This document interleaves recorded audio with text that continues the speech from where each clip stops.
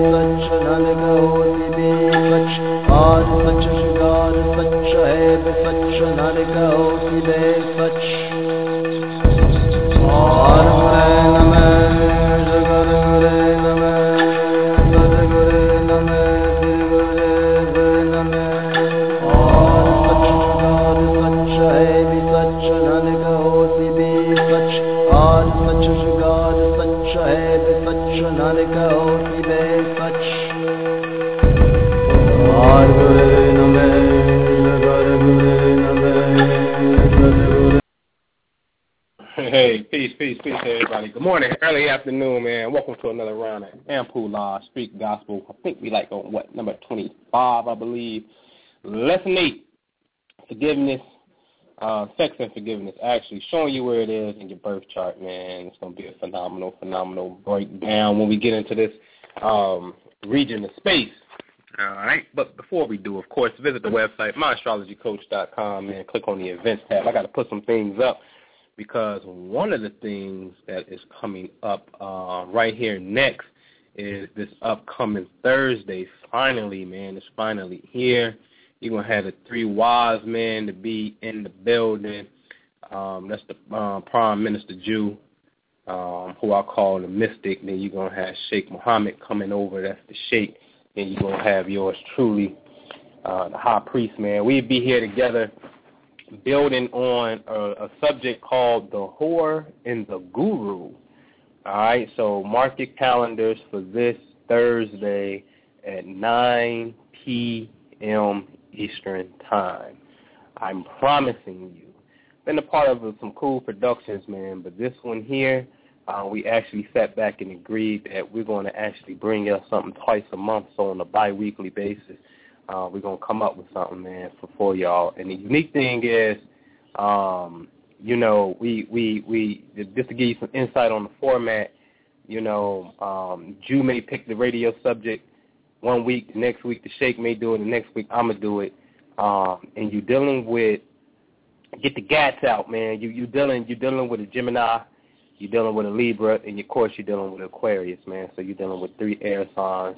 It's just going to be some phenomenal information that's about to come out, man, up to ante some of y'all, to really get into some real in-depth conversation coming from different perspectives, respectfully, and putting a nice palette together for you, man. So mark your calendars for this upcoming Thursday, the whore and the guru, showing you what's that all about. You know what I mean? What is it? You know what I mean? So many different ways we can go with that. So that's going to be phenomenal, man. And also mark your calendar for the 11th, all right? That's a Saturday, if I ain't mistaken, 1/11. Mark your calendars 1/11, because you're going to have Conversations of Virtue. My homegirl, Casilda, Scorpio, is finally coming out her bag. I'm about to bring out some phenomenal information just on conversating, man. So this is a show where you can actually call in mad early and get on the line and spit your piece. You know, but it's just Conversations of Virtue, man. So that's just going to be phenomenal. And that's going to air at 8 p.m. Eastern Time on Saturday. So we about to have a Saturday night show, all right? So that's going to be there. And give y'all some insight, too. Of course, me and Keisha do readings on Fridays at 12 noon right here. So if you want a free reading, you can call in at 12 noon. And then Keisha is doing on Tuesdays, starting on the 14th of January, Tuesdays, you'll be able to get a tarot reading. So Tuesdays is going to be Tarot Tuesdays. All right? So we're about to have a lot of action lined up for you in 2012, where you can get the reading that you need, spiritual insight, and then we can get into some pretty in-depth conversation that you can call and you can share your viewpoint, and share the word with a friend, man, too. And if you got any local bookstores in your area or whatnot where we can actually send you, we'll physically mail you some radio flyers and whatnot, we want to drop some, let us know. You know what I mean? We send that to you, and in return, we'll give you something. And, of course, man, you know, I give you one of the promo codes that we have for the networks. You know, anytime anybody's a member, if you're in one of our network programs, Solar Power 111 or the Astro Tarot Network, Private Star Network, Toel Love Fund, you'll get a private promo code on a monthly basis where you'll receive a discount off of anything in the storefront. You know what I mean? So don't worry, Tawana, I know you're listening. We got you. I have to send some stuff your way. And, you know, so if you got any bookstore, anywhere where you feel like you can leave that information at, you know, just the radio flyers and spread the word, let us know. You know what I mean? In return, like I said, we'll give you a discount on some things, all right? Or barter some things out. You may get a free reading or whatever the case may be. All right? So anything you got to do is just contact us, inbox us, let us know. All right? What else we got going on, man? Miracle Prayer 7-week class is forming. You want to get in on that. This is going to be a phenomenal course for 7 weeks. A lot of people is already there, man. This is going to be quite fun. The challenge is, if you have to be on the email list to have seen this, and a lot of you are. And if you haven't got the email, don't worry. Today's the 29th. I'll go ahead and put the new enrollees on the email list. I'll put y'all in there so I can send out this email again before class starts. But class starts on Wednesday, which is the new year, at 9 p.m. All right? And we're going to have this prayer class, which is based off of an ancient prayer called the Anpu, which is known as the Miracle Prayer as well. And it's a unique sequence of 42 words that deal with healing, that deals with clairvoyant powers, cutting yourself off, ridding yourself from negativity. And there's a sequence. So it's obviously, it's 6 words per phrase, and it's 7 phrases. So 6 by 7 is the grid, which gives you 42. And it's interesting because I was playing Connect 4, and I was like, yo, babe, check this out. It's 7 rows across, but 6 rows down. It's the same grid, but it's just different. And the 7 rows across in Connect 4 represents the 7 days of the week, and the 6 represents the 6 days of creation. So that's 42 as well, obviously. So now we're dealing with the same construct. And me, I'm about to do this prayer class. We went and bought the children Connect 4, and the Connect 4 is telling you to connect yourself to the Tetragrammaton, which is representative of Yahweh, or what we call the 4 elements. Ultimately, that's what it's talking about. Connect yourself to the fire, to the water, to the earth, to the air. Is what it's telling you to do on Connect 4. And I said, yo, this thing here is ingenious. You know what I'm saying? So, but anyway, the prayer is phenomenal. On the email that I sent out, I showed you a picture of who I call one of my most enthusiastic students, who's in my solar power program, also inside of the network as well. When you start working with the light, and I let people, y'all go to the website and you gravitate to what you gravitate. Some things I just don't pitch because I want you to get it for yourself. And every now and then I say something about it, There's a lot of stuff that we do that we do that we sometimes don't even have it on the website and offer that we do it because we just want the person to seek it from within. But anyway, Sister Sue in the solar power program, when you start working towards the light intentionally, that's your intent, to work towards the light and start working with the power of the sun. There are intelligences, and I'm going to get into this. There are some intelligence, obviously, that governs these celestial forces. These intelligences can actually walk into your life, and they be in your house right now. And I'm going to show you what they ride on. They ride on angles of light, and I'm going to get into this a little later and whatnot. But they see you, and they start to embrace you.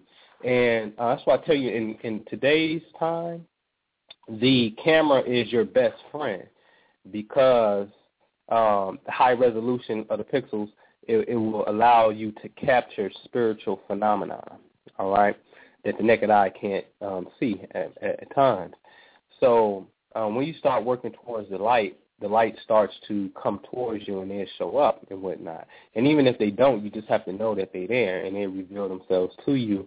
Once you have a pure heart and you have emptied yourself and just got to a certain point of realization of where you at in space and time, where you at within yourself, what your relationship is to the Creator, they start to reveal themselves to you.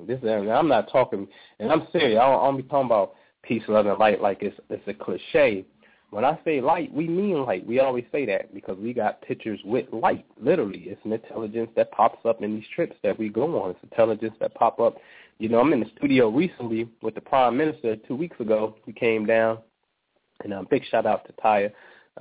We go through Dreamcatcher Studios, and I'm filming the minister do his thing, and there's an orb that came just floating through by my feet and right up under his chair and skirted on out the room.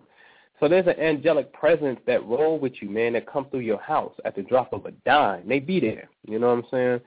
So we're going to show you how to tap in through this dealing with the prayer. So the prayer consists of 7 phrases. That is obviously, anytime you see 7, that is telling you that you must focus on the 7 days of the week. All right? So, you got the 7 colors of the rainbow and whatnot. 7 archangels. So we're going to get in tune with these archangels, which now means we're dealing with 7 different colors. If we're dealing with 7 different colors, we're dealing with the rays of light. So if we're dealing with the light, Then we're dealing with angels, and that's cool. So now what we're going to do is we have the corresponding color candles that we're going to work with. And we're just going to concentrate for 1 week on the intent of the prayer. All right? You do not even have to learn, you don't have to know Hebrew to learn this. A lot of people know the prayer, but they don't necessarily know what they're saying. All right? And I'm going to give you what you're saying, what you're actually invoking. So if the first line deals with closing the gates to Satan and destroying negative thought patterns, your first week exercise is to do X, Y, Z that corresponds to this, and we'll show you how, who corresponds to this on the angelic realm, and spend at least 10 minutes per day on this particular candle with this specific intent, all right? Specifically, now see, when we're dealing with that, we're also dealing with a planetary body. So now you got to understand the real-time astronomical phenomenon that's taking place. You see, me and the Prime Minister was talking about the one of the most modern spiritual systems that we gave the world from definitely from the motherland is the Hebrew system. All right, that's something that's fairly new, and it makes sense. You know what I mean? You're under attack, and you have to codify some things and create something new, and had to hurry up and condense everything, this whole reality, into a 22 letter spectrum of reality. That's what happened real fast, right? And who you call modern day Jews are on a science of real time. And that's why Easter, prime example is Easter. Easter changes every year, even to the Christians to a degree, because they celebrate this one. It changes every year. Why does Easter change every year? A lot of people do not know why Easter changes every year.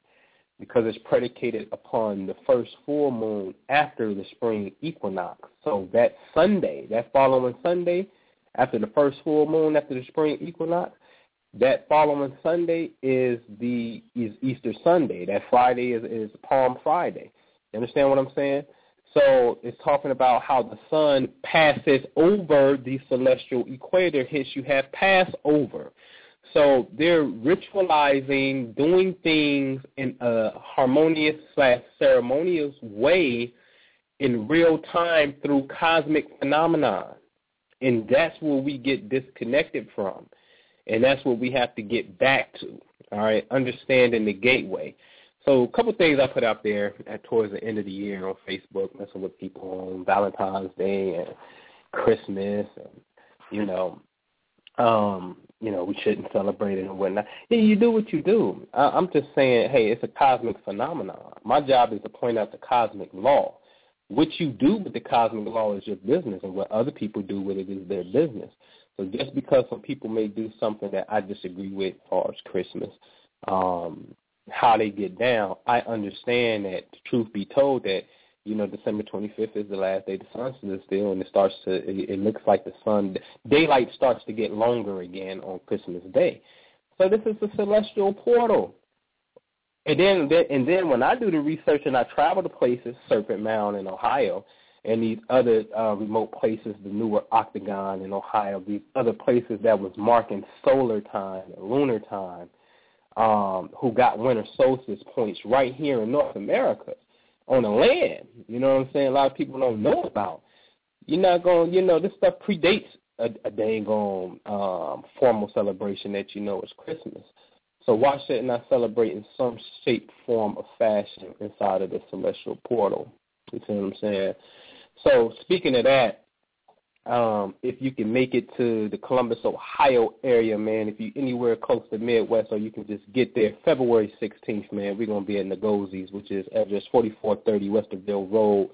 I'll be in there dealing with the Jewish ransom on Black Power. I'm going to show you what it is, all right? So this is February 16th. And you can call my man D-Lo for more information, which is 614-202-4512. Again, 614-202-4512.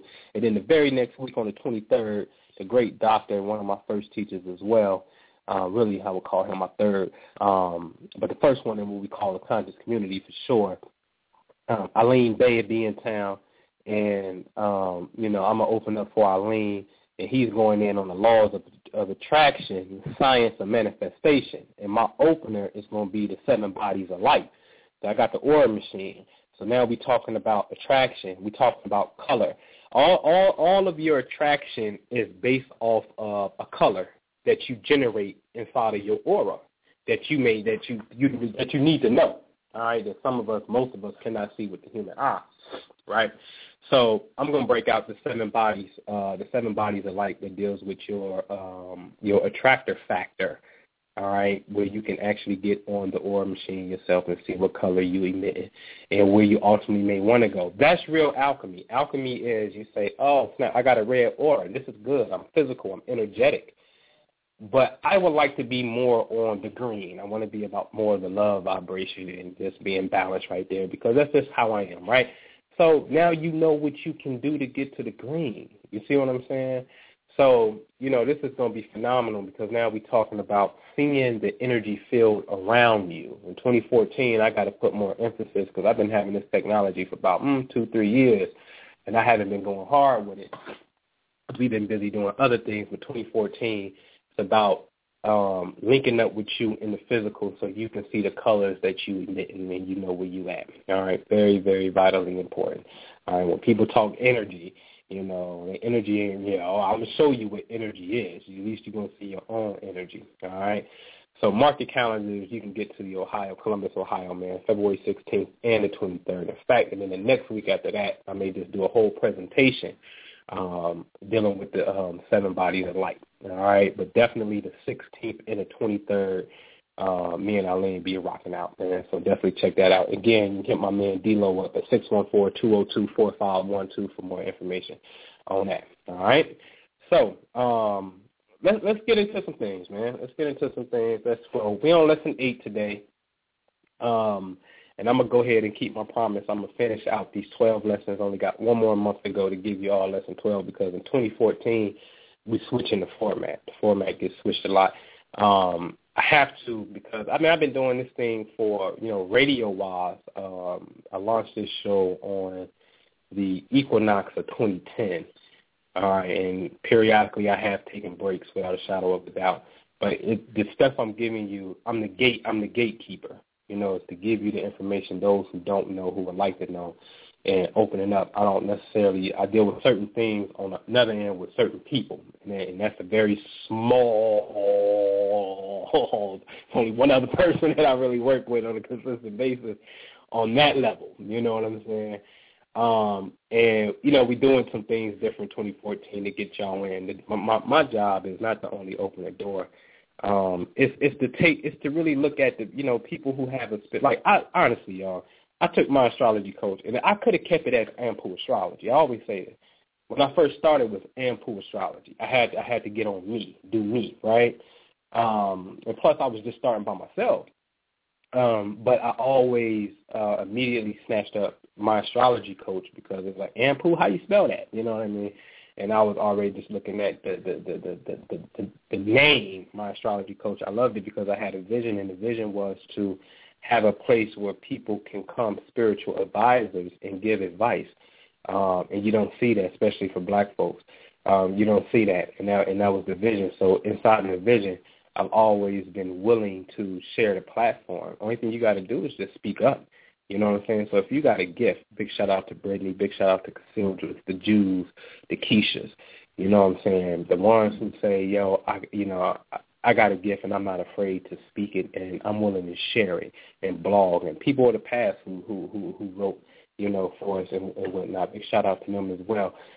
It's about, that's what it's about with me. You know what I mean? And I'm saying that to say that if you see anywhere where you would like to contribute and you have something, whatever you into on the spiritual science, man, take care of that. My man, Johnny, a beast. I'm about to get him Astro One. Go ahead. You know what I mean? I've done that thing. I was teaching that before I even had a website. I was teaching that at my house, teaching people how to do astrology. You know what I'm saying? So, I want people to come in and say, I want to be able to be like, here, you take this, and you can take my forensic astrology. I'm going to go over here and deal with this Kabbalah and get ready for y'all when y'all come over here. Jew, you hit them with Astro, too. You know what I'm saying? And, anything that you can do, you know what I mean, feel free. That's what it's about. That's what it's really, really, really, at least with me, that's what it's about, man, on opening the door for people, just helping you share the platform. I wish I had it where I can pay people, but it's not even about that. I don't necessarily. I want you to do you and pay yourself based off you doing you. That's greater than anybody ever putting you on and paying you to do something. You see what I'm saying? And there's nothing wrong with the other way around. I just like to see people get paid for their ideas versus you having to sell your time to somebody. You understand what I'm saying? That's two totally different ball games right there. All right? But anyway, Lesson 8, because Lesson 8 is about, we're getting into the 8th house of your chart. We're getting into, this is traditionally ruled by the Scorpio frequency, all right, which is about sharing. It's about joint finances over here. It's the values that we share together, all right. Very powerful house. In the East, they refer to this place as the house of obstacles, but also longevity. They beat this house up, and they consider it a malefic area of space, Scorpio constellation, and or the 8th house in your birth chart. Okay? There's some things that go on here. Very, very, very, very, very versatile. And I'm going to get into the spinner aspect. The spinner is getting into the wheel, what happens when we go around the wheel and look at the zodiac signs that fall on this particular house. And I get into that in a second. I got a note here that talks about, and I pulled it from Isaiah, it talks about how peace does not dwell with the wicked. And they actually, in English, they actually said safety does not dwell with the wicked. But the word that they use for safety is shalom. So I said, wow, that's interesting that somehow peace and safety is synonymous. They're the same word. And it makes sense. To be safe is to be peace. Anything that threatens the safety is not peace. But it said peace does not dwell with the wicked. So, one thing that we did this year was we were able, by the blessings of the Creator, we were able to obtain a property in Denver that we call the Inner Peace Lighthouse. It's a residential property in a residential neighborhood, but it's a place where we're going to do spiritual business. We got an enclosed private backyard with a deck, 4-bedroom, up downstairs joint. We got a steam room and a shower. It's a place where we call it the Inner Peace Lighthouse. It's a place where you're going to come and you can get in tune with inner peace with yourself, and that's vitally important because inner enlightenment comes before outer enlightenment, right? Meaning you have done some internal work with self before your body starts to emit a beautiful aura, a beautiful glow, before you start to manipulate matter, meaning your physical body, and start to transform it. And this can be done through singing prayer and mantra and taking a picture while you're in the zone. There are, and I just noticed way at the bottom, I'm going to touch on it now, there is something called pranic energy. If you ever bent down too fast and as soon as you bent up you see all these blinking lights, right? That's the pranic force of the universe. And that force is an intelligence. And that intelligence also takes on the form of a being. Beings of light ride these, we would call them photons, and then they will appear. All right? So when you start to sing mantra, sing prayer, you start to manipulate space matter, atoms around you, pranic energy around you. And then that is in your aura, and then you start to transform your physical body. All right? I'll show you a wonderful picture of this when we do this show coming up on the Sheikh did it when he was singing a poem from Rumi. All right? I'm going to show you a picture of that when he took a picture. Somebody took a picture of him and the space started to transform. So this is a real phenomenon. This ain't no hocus pocus stuff. All right? So, but peace do not dwell with the wicked. So anytime that you yourself, because this is all this is talking about self, right? Anytime you yourself feel like you're not peaceful, you're upset, you're ranting, you don't, Lord forbid, as the sages say, you're talking about somebody and you're slandering someone and you feel you just all out of pocket. when you see someone who is not at peace, or when you yourself is not at peace with yourself, then this is mathematics.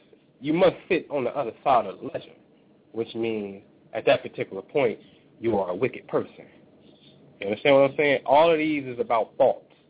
What thought do you choose to embody, and how do you choose to carry out the influence? I always say planets do not bother people.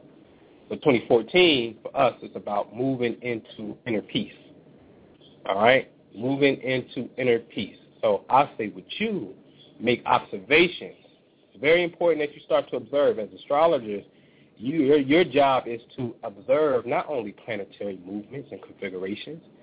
The best planetary movement and configuration to observe is your own behavior and the behavior of those around you, and then being able to cross-reference that action with a stellar phenomenon and say, look at here, this is why this person did X, Y, Z.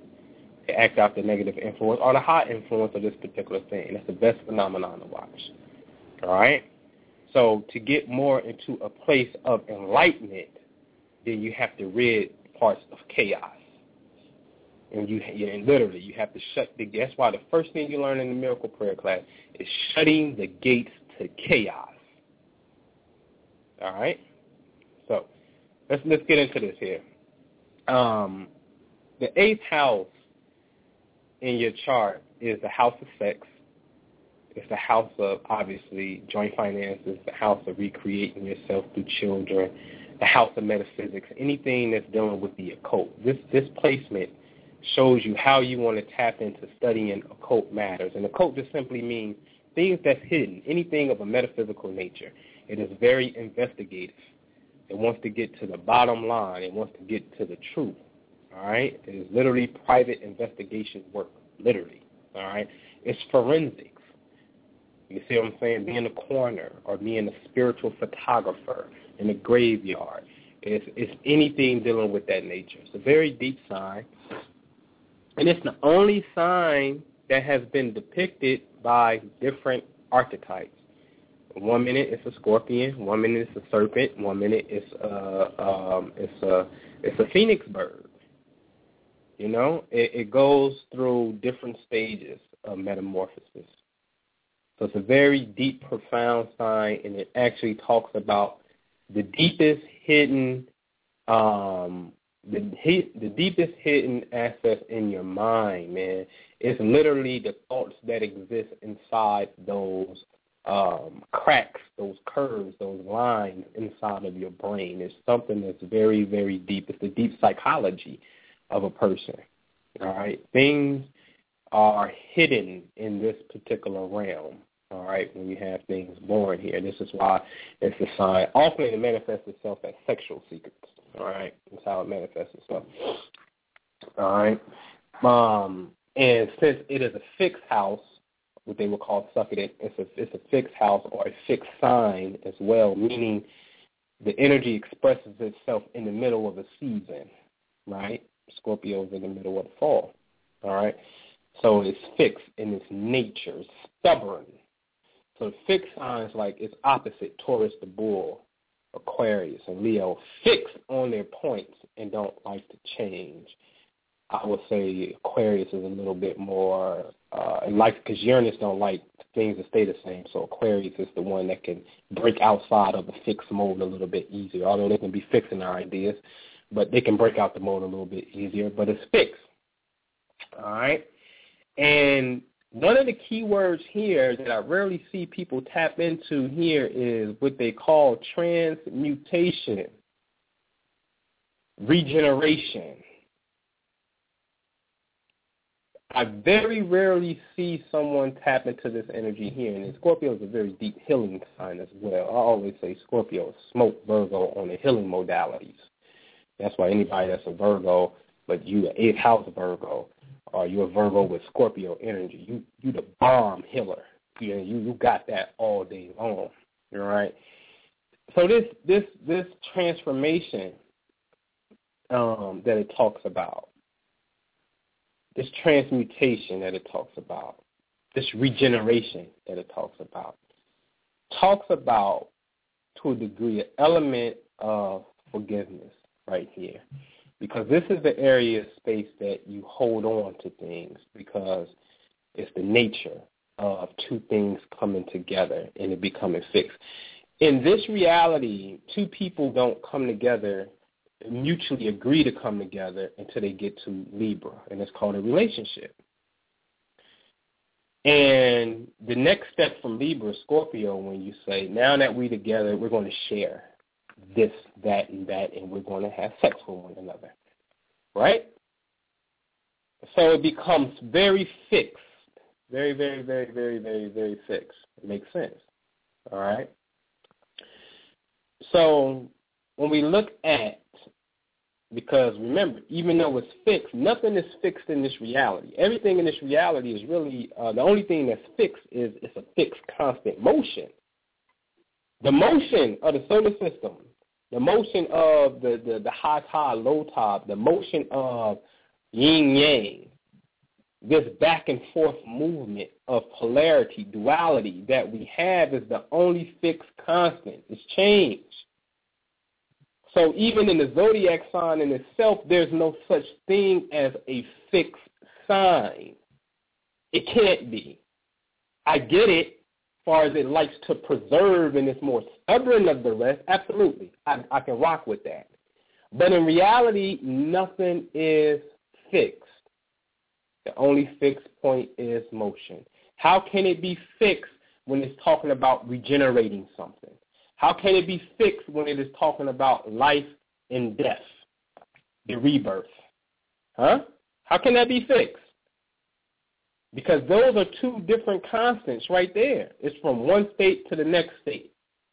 I want to talk a little bit more of the emotional state, because I was born, I tell people all the time, I'm an Aquarius, but I'm a low-key Scorpio, because I have a stellium, which is 3 or more planets, in the 8th house, which is the region of space at the time of my birth that corresponds to the Scorpio vibration.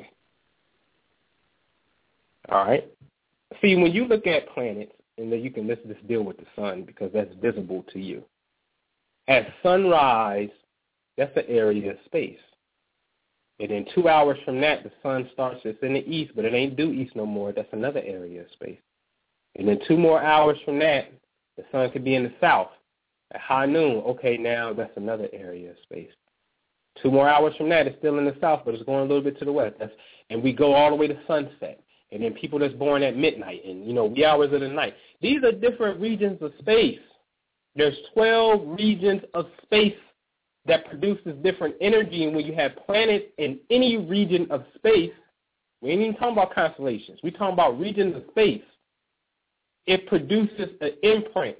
And each zodiac sign has a natural region of space that it rules. So today we're talking about the 8th house. It rules this natural area of space. Well, Scorpio rules the natural area of this space.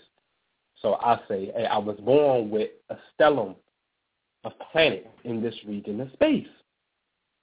So no wonder I'll be interested in things that's occult. No wonder I'll be Anubis. I'll be Anpu, Lord of the Dead, and getting people to understand the concept of life and death.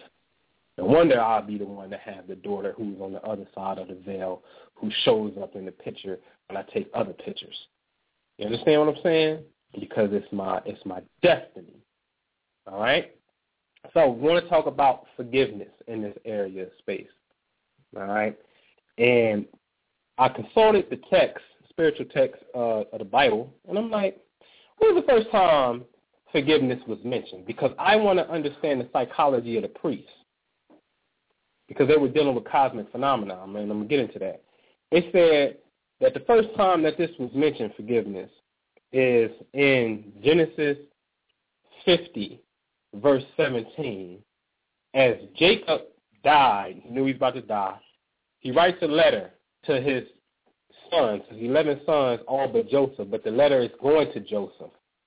And he's basically asking Joseph to forgive his brothers who basically sold him into bondage. Why? Because Joseph was known as the dreamer.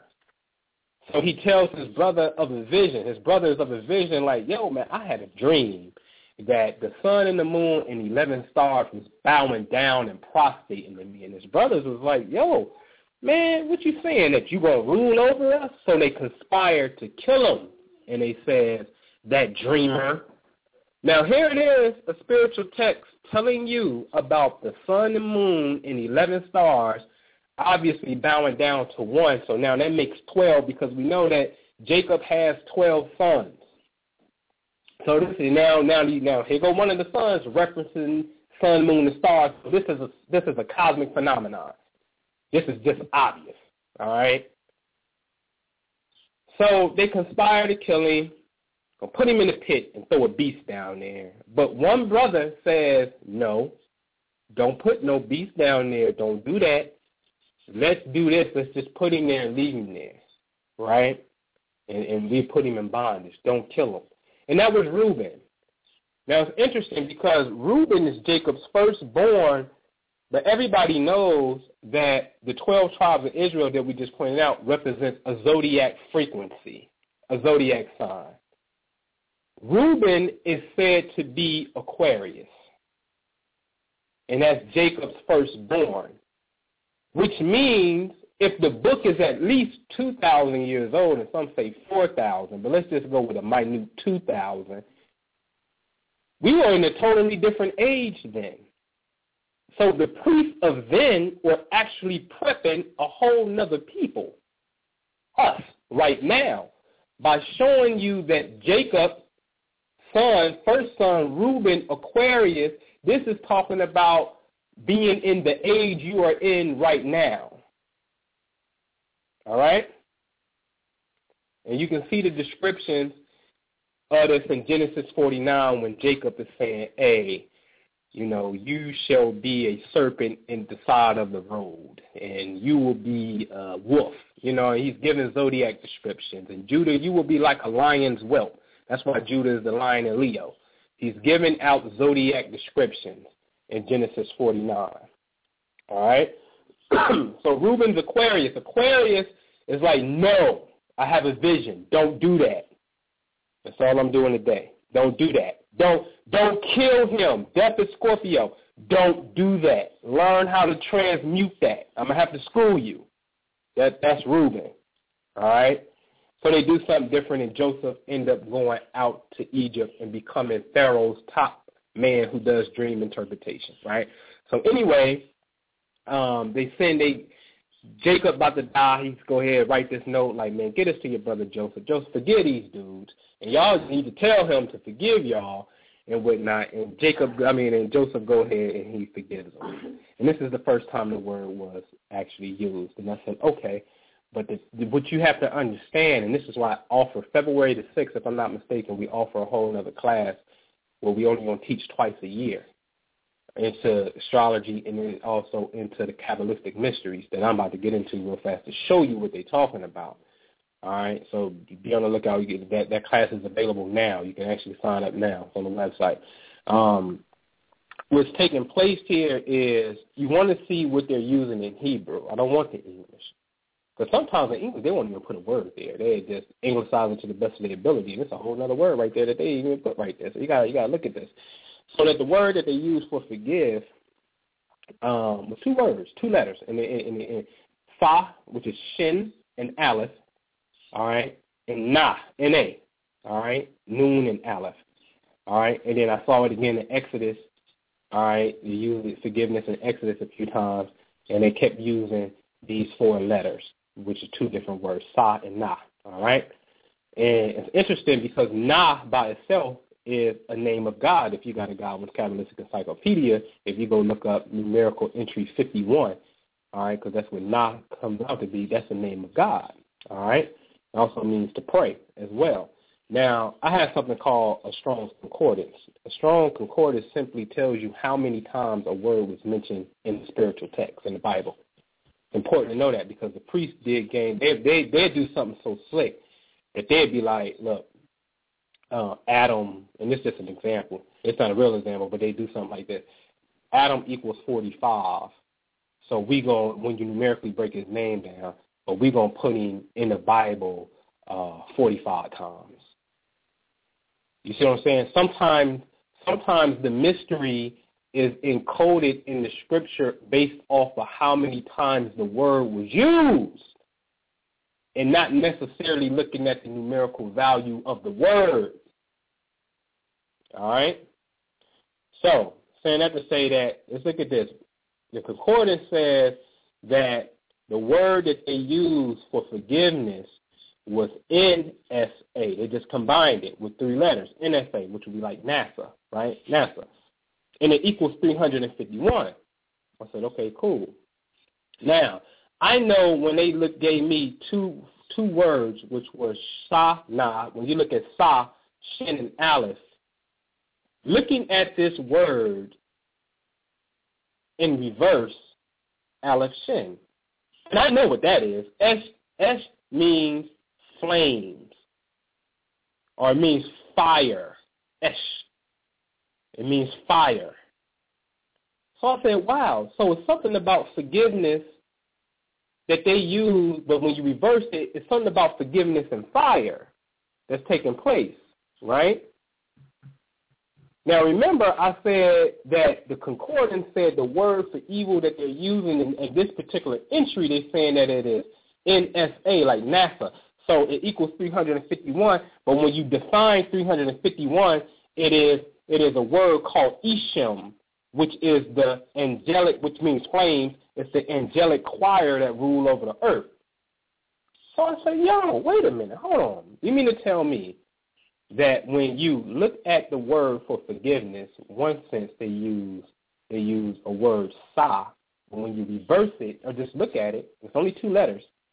It has the reversing it, it means fire. And then when I see the whole word Nasa, it equals 351. Now I'm going to show you how cold it is. This is a classic example. 351 is the angelic choir that represents fire that rule over the earth. See, it's fire entities that rule the earth. All right? That's what they say, what? At the core of the earth is hot. It's fire entities that rule over here. All right? So when you take 351 and you look at the word Esh or Sa, same thing. Shin is 300, Aleph is 1, so it's 301. The word that they're using for forgiveness or fire, when you reverse it, Esh, is 301. Ishim is 351.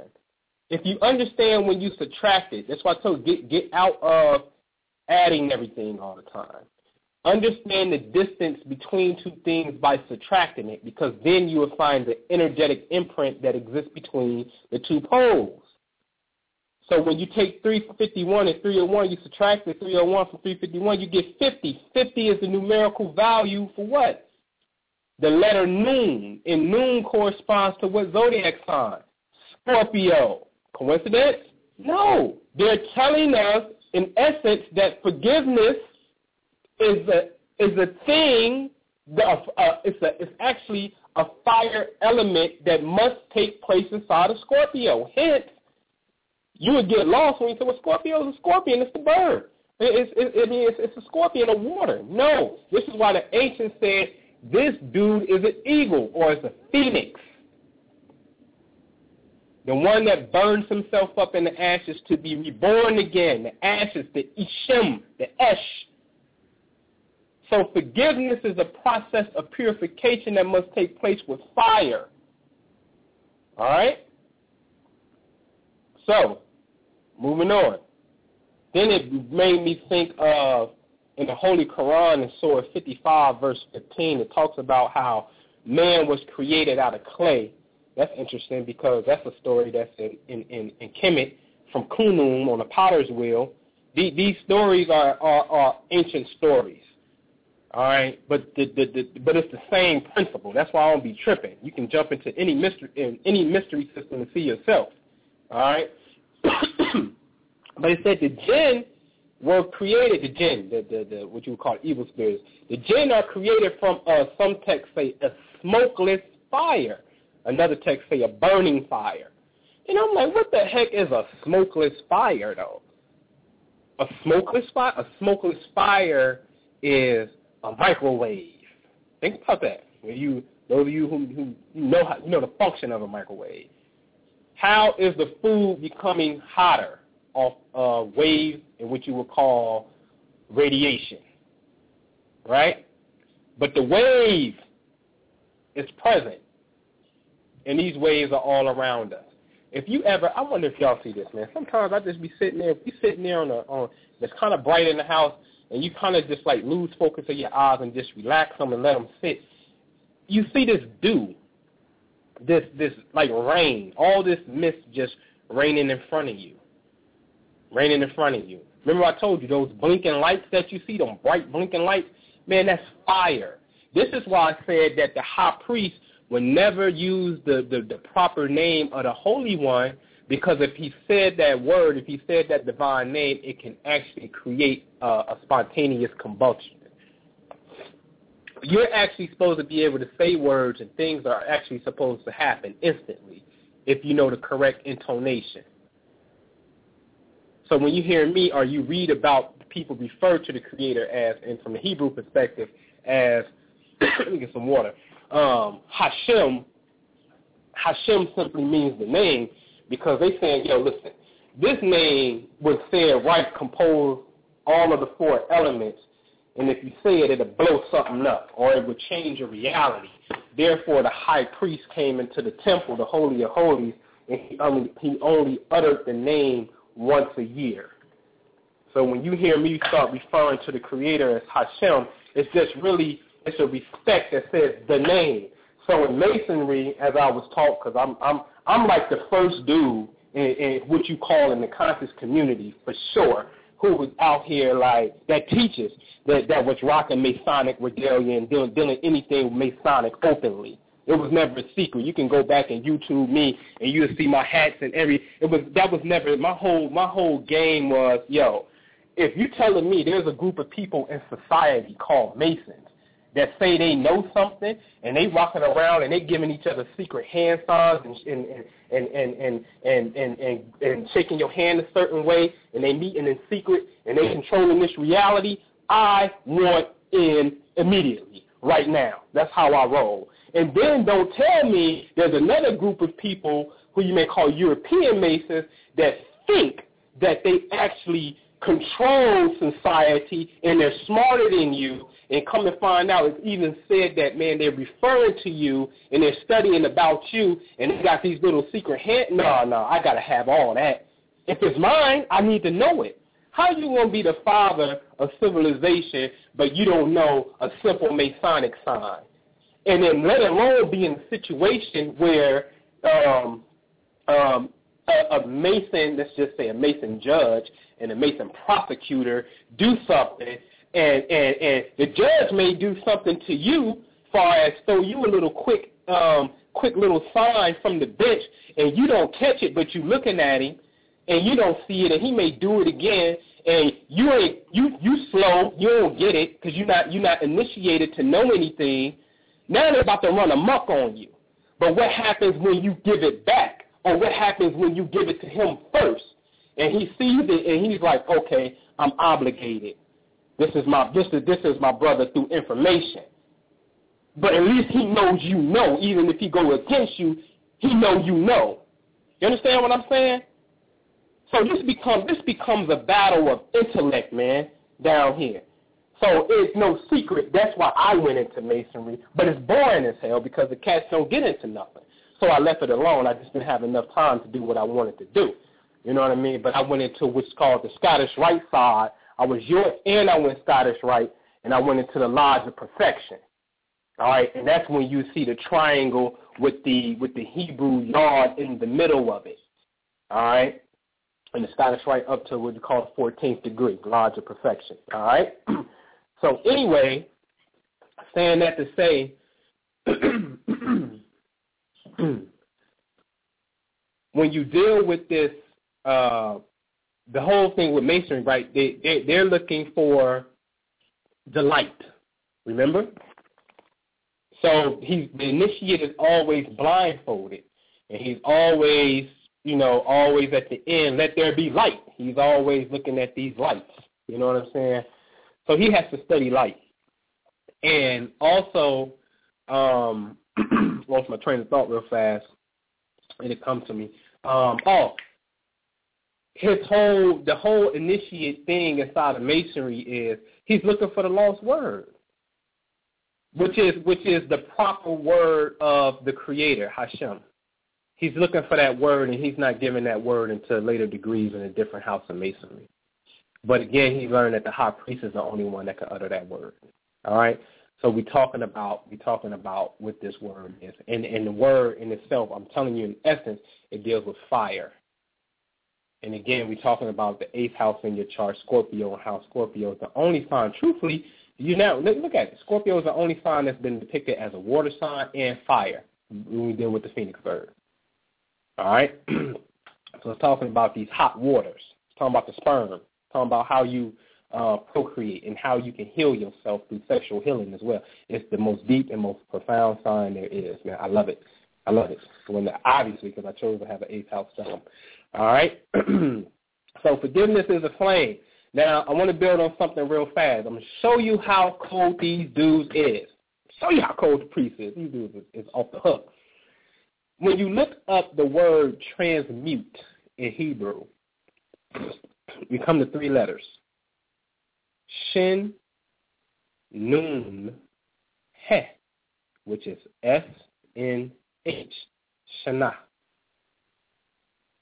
Means transmute. But this also means, this is a word that can mean a year, and it also is a word that means sleep. That's interesting, because when you go to sleep, you regenerate yourself, right? See, that's how cold they are. They said when you go to sleep, they knew that sleep represents transmutation. Things grow. Your body grows when you sleep. When you're sick, you go to sleep. You go to the spirit world. Come on. Leave the physical, earthbound, malkuth. Let's travel into another plane. Right? But when you look at the word that's very similar to this, Shin, Nun, Aleph, Shana, S-N-A, that means to hate. And I said, wow.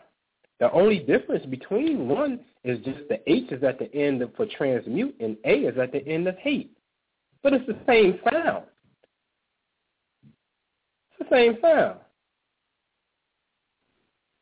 So what are you transmuting? You're transmuting your hate. But how must you do that? Well, obviously, since we know that transmute starts with the letter Shin, Shin corresponds to the element fire. You transmute through fire. Nun, Scorpio. Look at that. Transmute, Shana, Scorpio. He, Aries. Fire again. Or in the head. Since Aries rules the head, you understand what I'm saying? This is how you put it all together. So you take the fire in your head. It's talking about a thought, a brain wave, man. It's simply your thoughts. The thoughts have the power to transmute any physical and mental, spiritual condition that you in. But what you transmuting? You're transmuting the hate that exists inside of you. Hence the saying, when Scorpios feel like they're betrayed, they go to a whole nother, they be on something else. Because they so hurt. And then they can actually start to develop a hate. Understand what I'm saying? But it's nothing more than, and that's everybody. Because guess what? Everybody has an 8th house placement that I'm about to get into. That's all of us. Your whole entire body, as we have defined, is composed of the 12 zodiac signs in your body. So it don't matter if you ain't got no planets in Scorpio. You got sexual organs. It don't matter if you ain't got nothing in Aries. You got a physical head. Don't matter. And then each of those planets that represent that, he was somewhere in the sky anyway. You see? So if we say Mars rules Scorpio, I ain't got nothing in Scorpio, Anpu. But you got sexual organs. And the planet that rules that, Mars, might have been over here in Aquarius, like with me, so therefore it's on my ankles. You understand what I'm saying?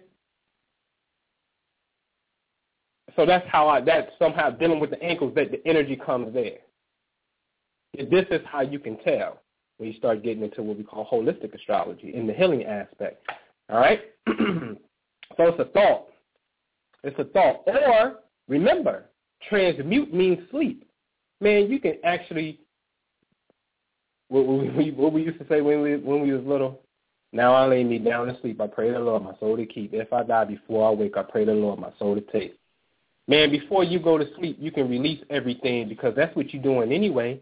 The nefesh, or the lower soul, is actually about to ascend and go into the dream world and start wandering, what we call the ka, right? He about to start wandering off. You know what I mean? And going to other people's dreams, and then y'all calling me like, yo, I seen you, you know. So that happens. So before you go to sleep, you can write down your negative qualities. This is just one technique. You can release that right before you go to sleep. And then when you go to sleep, voila, and come back, because it means to transmute and come back. It's a wrap. See, at what point in our lives, man, do we say, man, that's why I be saying, Nike is the coldest to ever do it, because they said just do it. I can't find no simpler answer in the universe than that Nike slogan. I promise I can't. Think about what? You're thinking how to do something when you're thinking. When you're thinking, it's not necessarily in its physical manifestation. It's in its first stage of development. It's in the thinking process. Like, I simply don't know what to say beyond that slogan there. Just do it, man. So the power is inside of you. It ain't no different than you say, man, I'm about to go to school and I'm about to study for 15 years so I can become a master at such a. No matter what you choose to do, you have to make a decision to do it. Do it. So you can simply say, I go to sleep tonight, I release this, and I'm done with it. And every day I'm going to do it for 21 days, since 21 days is said to be a marker in psychology that says, I got a new habit now, or I rid myself of that bad habit by doing this for 21 days straight. But no matter what it is in life, you got to do it. And we're talking about the 8th house of Scorpio because this is where power, see, even though it's the dark aspect, but this is the only place in space that you can come and you can recreate yourself. This area of space, who the Hindus beat up, called obstacles, called longevity, is the only area of space that you can come and get some of that thing, right? It's the only place that you can come and you be like, give me some of that, or let me give you some of that, and you can enjoy yourself in a sexual way. This is the only region of space. So it can't be all that bad, surely. It's one of the most pleasurable things in creation, all right? So let's go around the wheel with it. Aries on the 8th house, naturally ruled by Mars, because Mars rules Aries. This is, to me, a natural placement here because I understand the planetary rulership. Mars rules Scorpio, 8th house, period. So if you got Mars in the 8th, this is natural for you. No matter what the zodiac sign, it's a natural placement as far as house expression goes. Aries here represents, because we're talking about where your sexual power is, how you like to share your money, and ultimately how you would transmute the negative qualities. Aries, negative transmutation that needs to be done, represents anger, because that's what Aries is known for, being a hothead, right? But this is your warrior aspect.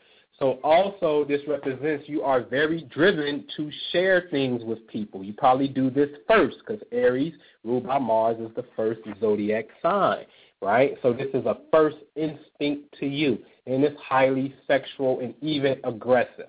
This is aggressive sexual thing. You could actually be, as a woman, I would say watch out for this because you attract sexually aggressive men. All right, and men, you just a warrior with that type of thing.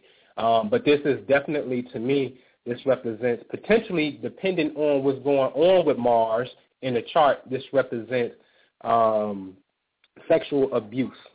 All right, this can show you what the man's sexual psychology is about and what a woman is looking for, because we're talking about Mars. Move over to Venus. This is an oxymoron because it's an opposition. Taurus doesn't belong here. Venus is a natural ruler here. But I like it because it represents the polarity is mirroring one another. Taurus deals with money anyway. and Scorpio wants to share the money. So this just simply represents, we're going to talk about the estates and businesses. The negative qualities to transmute is obviously something that deals with financing. This is pimping, though. This is definitely pimping because it's sex and money right here. You know what I'm saying? So it's big pimping to be done over here, but it's really talking about how do you transmute your negative, bad financial aspects of yourself. All right? Ruled by Venus, this Venus loves to be loved in intense ways. But this also symbolizes when you're dealing with Venus and Scorpio combinations like this, in this case, Venus is in the 8th house. It will be very similar to Venus being in Scorpio. This represents loyalty. This region of space represents loyalty. But it also represents, if it, again, feeling betrayed, its energy becomes fixated on the hurt because Scorpio is fixed, or the 8th house is a succubate or a fixed house, and Taurus is a fixed sign. Understand what I'm saying? So the person can become fixated on the pain versus representing the healing component of the transmutation that needs to take place.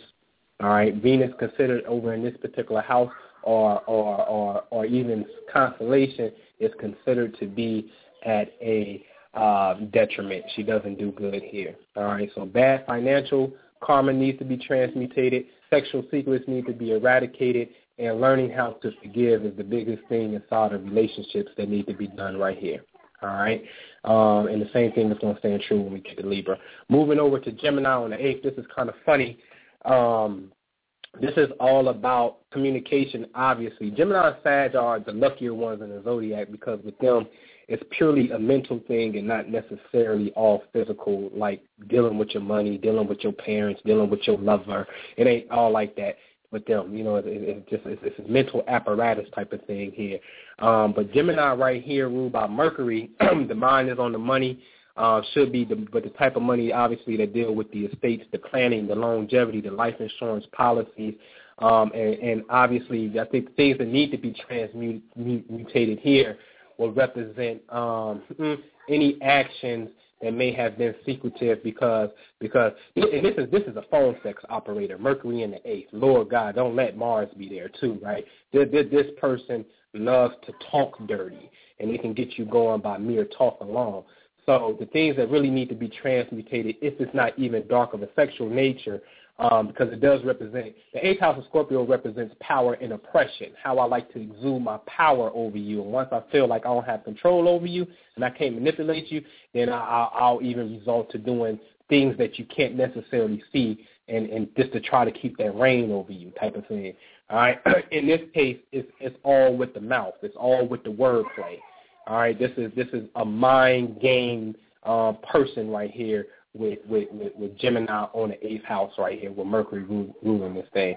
So the thing to transmute would be harmful communication, dishonest secret communication that's just not true and just, you know, that binds people to your paradigm of power. All right. Cancer here, woo-wee. This represents mommy is going to die in this lifetime and you will witness it, but that's not necessarily a bad thing. Majority of us will. It's also, this actually shows you, too, that it will probably be mom who will give you the estate, who will leave things for you in insurance policies and things. With Gemini, it probably was your brother or sisters will probably get more than you, so don't feel slighted when that happens and whatnot, because this is a house of death and money coming to you from the death. But with Cancer here, it's your mom. Your mom's going, and it's the insurance policies that she'll leave for you. The negative thing that needs to be transmutated from this thing is how you view women, or most importantly, your mother. Your mother could have been a source of karma, bad luck sort of thing, power, control. Even your mama could have been manipulative. Your relationship with her, if it can be better, this is what you need to work on. And trust and believe me, when I put on the Cosmic DNA presentations, I always show how the parents come back and give their children the same celestial markings, and they have to deal with that. It's a fact, all right? So that's Cancer right there. Moving over to Leo right here, this is children, love, and romance. In the 8th house, this is a porn star. I always tell people that Leo has children, but where do children come from? They come from the act of Scorpio. So these two are synonymous. They square each other, and it shows you that they're connected by the same modality of being fixed coming in the middle of the season, but I ain't no fool. I know what romance leads to. So that's what it is. Over here with Leo on the 8th, ruled by the sun, now we have to put some emphasis on your father. The father figure is the one that potentially leaves you some money from the insurance policies and things like that. All right.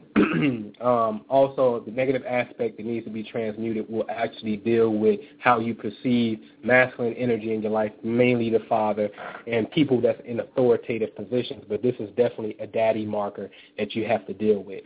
All right. And potentially children can be a source of some things as well.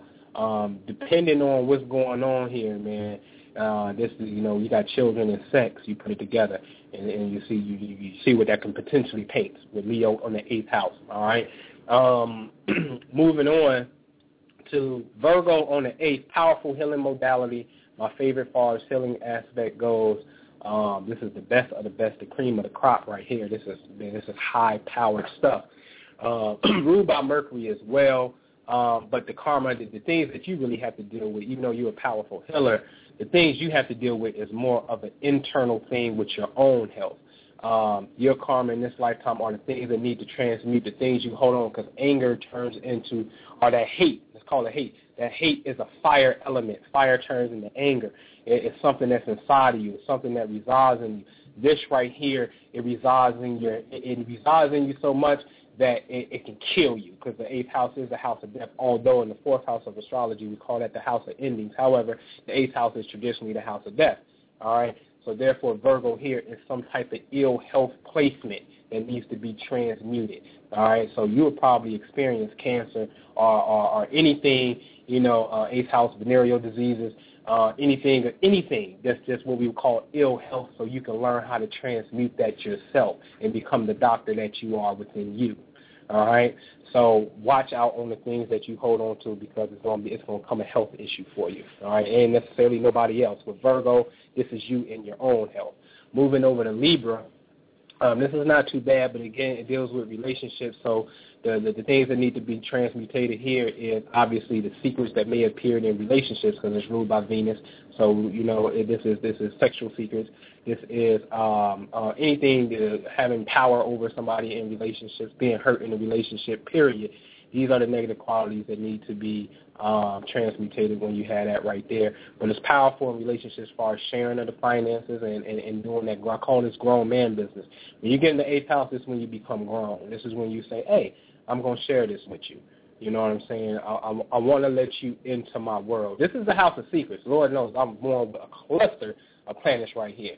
So I can be a secretive person. You know what I'm saying? So I'm like, listen, I don't want to be like that. And everybody know my story. My story was, I had sexual secrets in the past, especially when I just thought, that it was over and, whatever the case may be.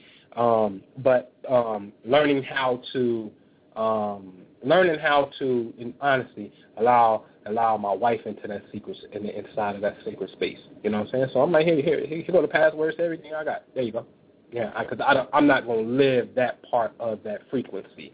So really the truth with Libra right here is allowing your partner, and this could be business partnerships and obviously your marriage partner, to enter the sacred domain of secrets, the things you hold of value. This is the joint account type of thing, right? So these people you have to share with, and this is why this is your business partner as well. All right, Scorpio here is just a natural flow of the same energy. Scorpio naturally rules this place, so now all of it becomes amplified, right? All of it becomes amplified. So it's the sexual secrets. It's Libra times 2. You know what I'm saying? So it's the same thing, man. I don't even necessarily have to define that, because we're talking about what needs to be transmutated from the aspect of power, control, manipulation, jealousy, hate. But also the high side of how to share our values with people, love people, and investigate things and tap into unseen information and eventually present that to the public. Because Scorpio and Capricorn have what we call a sextile relationship. They support one another. So you bring these investigative studies into the fight. This is why investigators often work for government. You know what I mean? Scientific researchers and things, they publish things for government because they have a harmonious relationship. They go hand in hand, all right? Moving over to Sag, the other thought frequency over here, man, it's kind of strange. Jupiter traditionally rules this particular energy. So it's big money comes your way. This is a big inheritance potentially, especially if you don't have no Saturn placement, harsh aspects. This is money that's not yours that comes in through investments or something. Or somebody, again, dies and leave you this large amount of money because Jupiter is so large, that's what it does. You can expect that here. The transmutation here is interesting. I really can't really see the things that need to be done in this particular area. It rules the stars. It deals with college education. It's law. It's travel. And the only thing, Sagittarius is the truth, though. And Scorpio is the secret. So if anything is being able to express your truth, because oftentimes, see, it's a big difference between a secret and a lie is not the same. That's Pisces. Pisces is the lie. Pisces is the secret enemy, the 12th house. That's the deception factor. Scorpio knows the truth and just won't tell you the truth. It's doing two totally different things. I'm not lying to you. I just didn't initiate you and tell you what the mystery or what the secret was. I was just holding it. These are two totally different things. They're synonymous because they support one another, but they're not the same thing here. So Sagittarius on the 8th is being able to be, don't be manipulative and necessarily to a degree where it hurts other people about your truth. All right, because Sag is definitely it's the bow and arrow. And who I say is Joseph in the story when you look at Genesis 49, because Kabbalistic-wise or even popular correspondence says that Benjamin represents the tribe of Sagittarius. But when you clearly look at Genesis 49, Joseph, about this bow, that's Sagittarius all day. That's Joseph, man. And that's my correspondence. And see, that's why it's imperative for you to read, for you to involve yourself in the spiritual study, because you may come up with your own correspondence, man. What you think the priest did? They sat back and observed, and they came up with their own correspondence, and they gave it to a world. All right? And the fact that, how about this? Excuse me, y'all. The creator is a motion, and he changes his name based off of locale. Now, you see that in just the United States alone. If you go the Islamic temple here, the Jewish synagogue here, if you change land mass, you see it. But I'm talking about within astrological ages. Because to me now, if you tell me that Ezekiel saw this vision of 4 faces, an ox, this eagle, and a bull, or a lion and man. You're talking about the fixed signs of the zodiac that's on the world card, right? So the fixed signs of the zodiac equal 26 in numerical order. The second sign is Taurus, the 5th is Leo, then the 8th is Scorpio, and the 11th is Aquarius. That equals 26, but 26 is the sacred name of the Creator, right? The Tetragrammaton. So therefore, the Creator's numerical value represents the 4 signs of the age that we're in. The age that we're in is Aquarius, but in order to have a physical world, you must have a square. You must have 4, right? 4 corners. So therefore, the sign across from Aquarius is Leo. The midway points is Taurus and Scorpio, and opposite Taurus is Scorpio, and vice versa. Opposite Scorpio is Taurus. So the grand, when you look at the base of a pyramid, we get stuck and say a pyramid is this 3-sided shape because we get encapsulated on a triangle.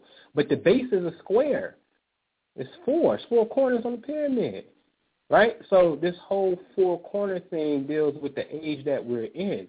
So therefore, the next age that we're going into, the God frequency is going to change.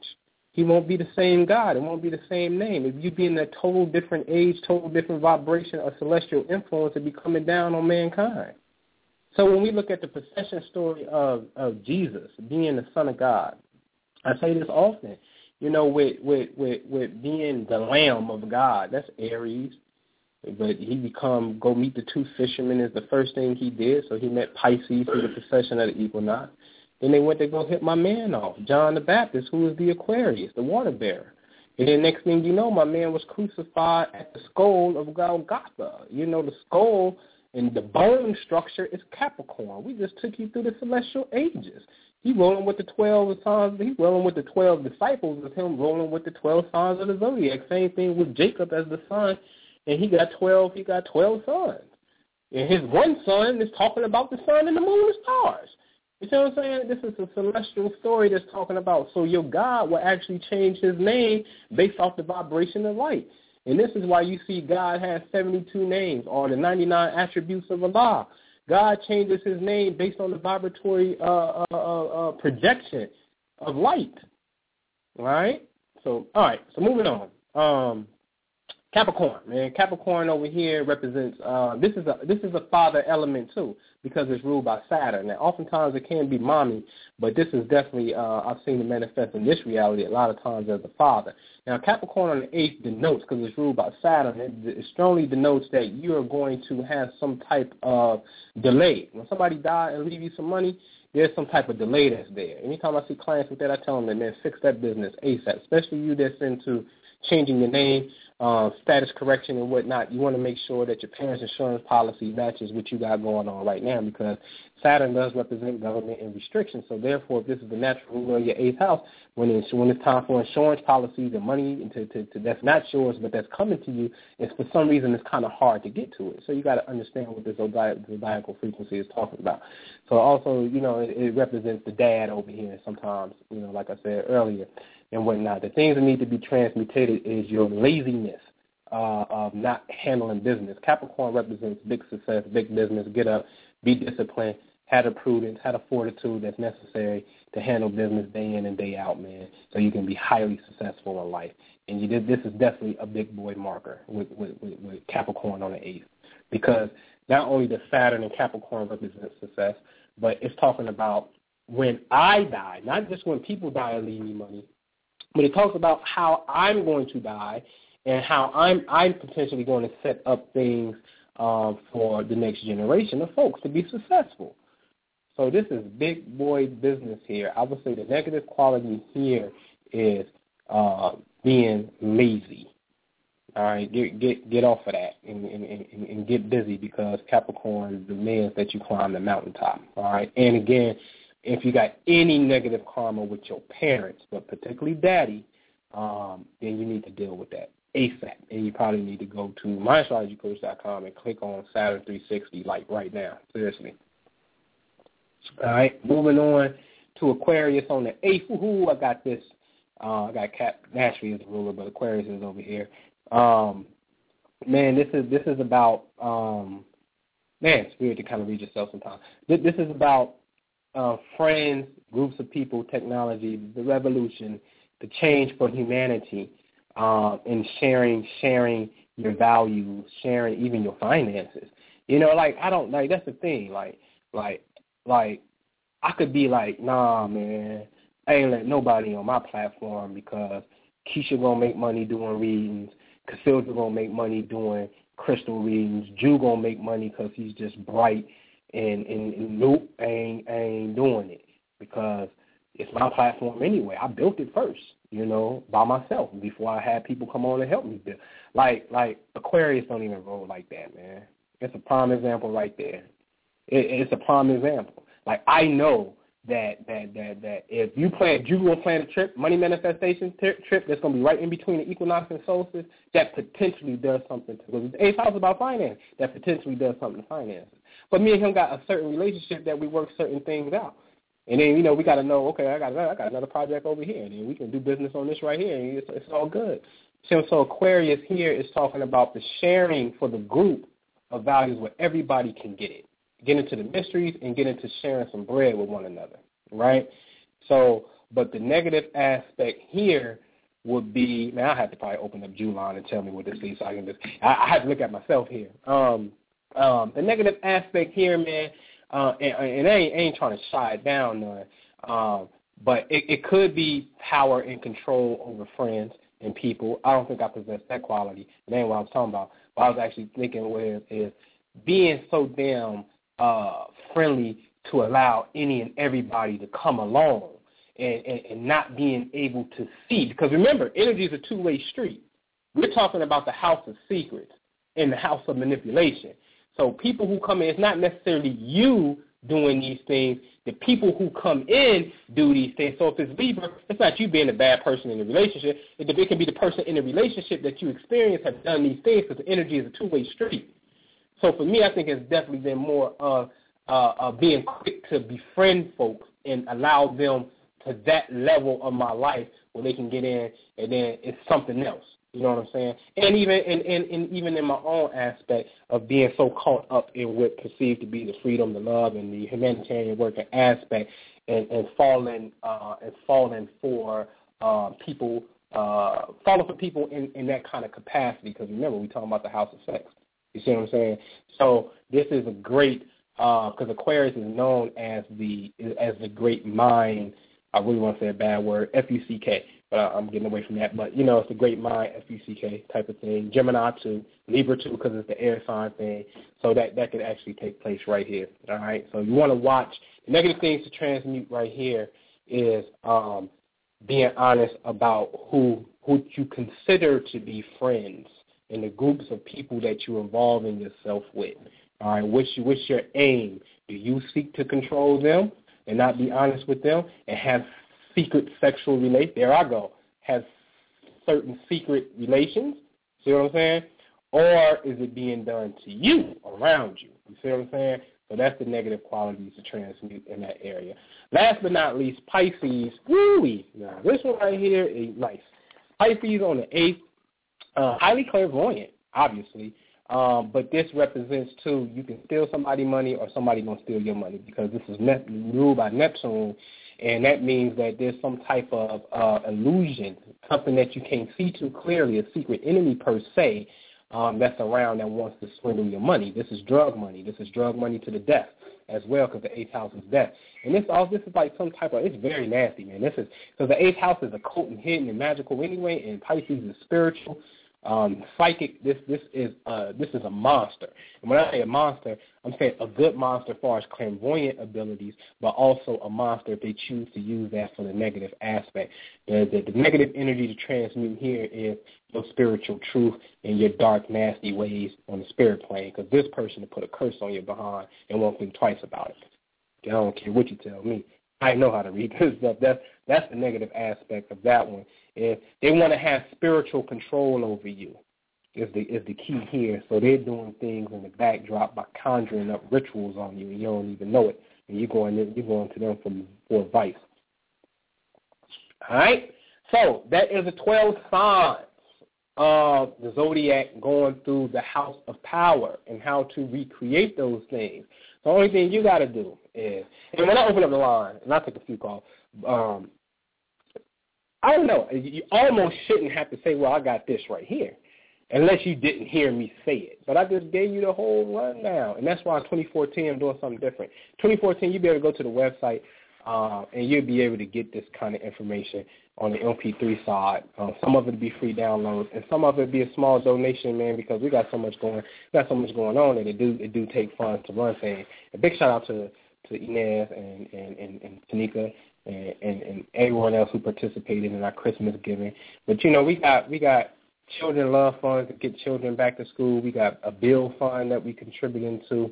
We just as spiritual people, it becomes your duty, your solemn obligation, to have some type of program that helps people, and sometimes donation is needed, and sometimes you just have to put a small monetary value on certain things to allocate it over here so we can do bigger and greater things, man.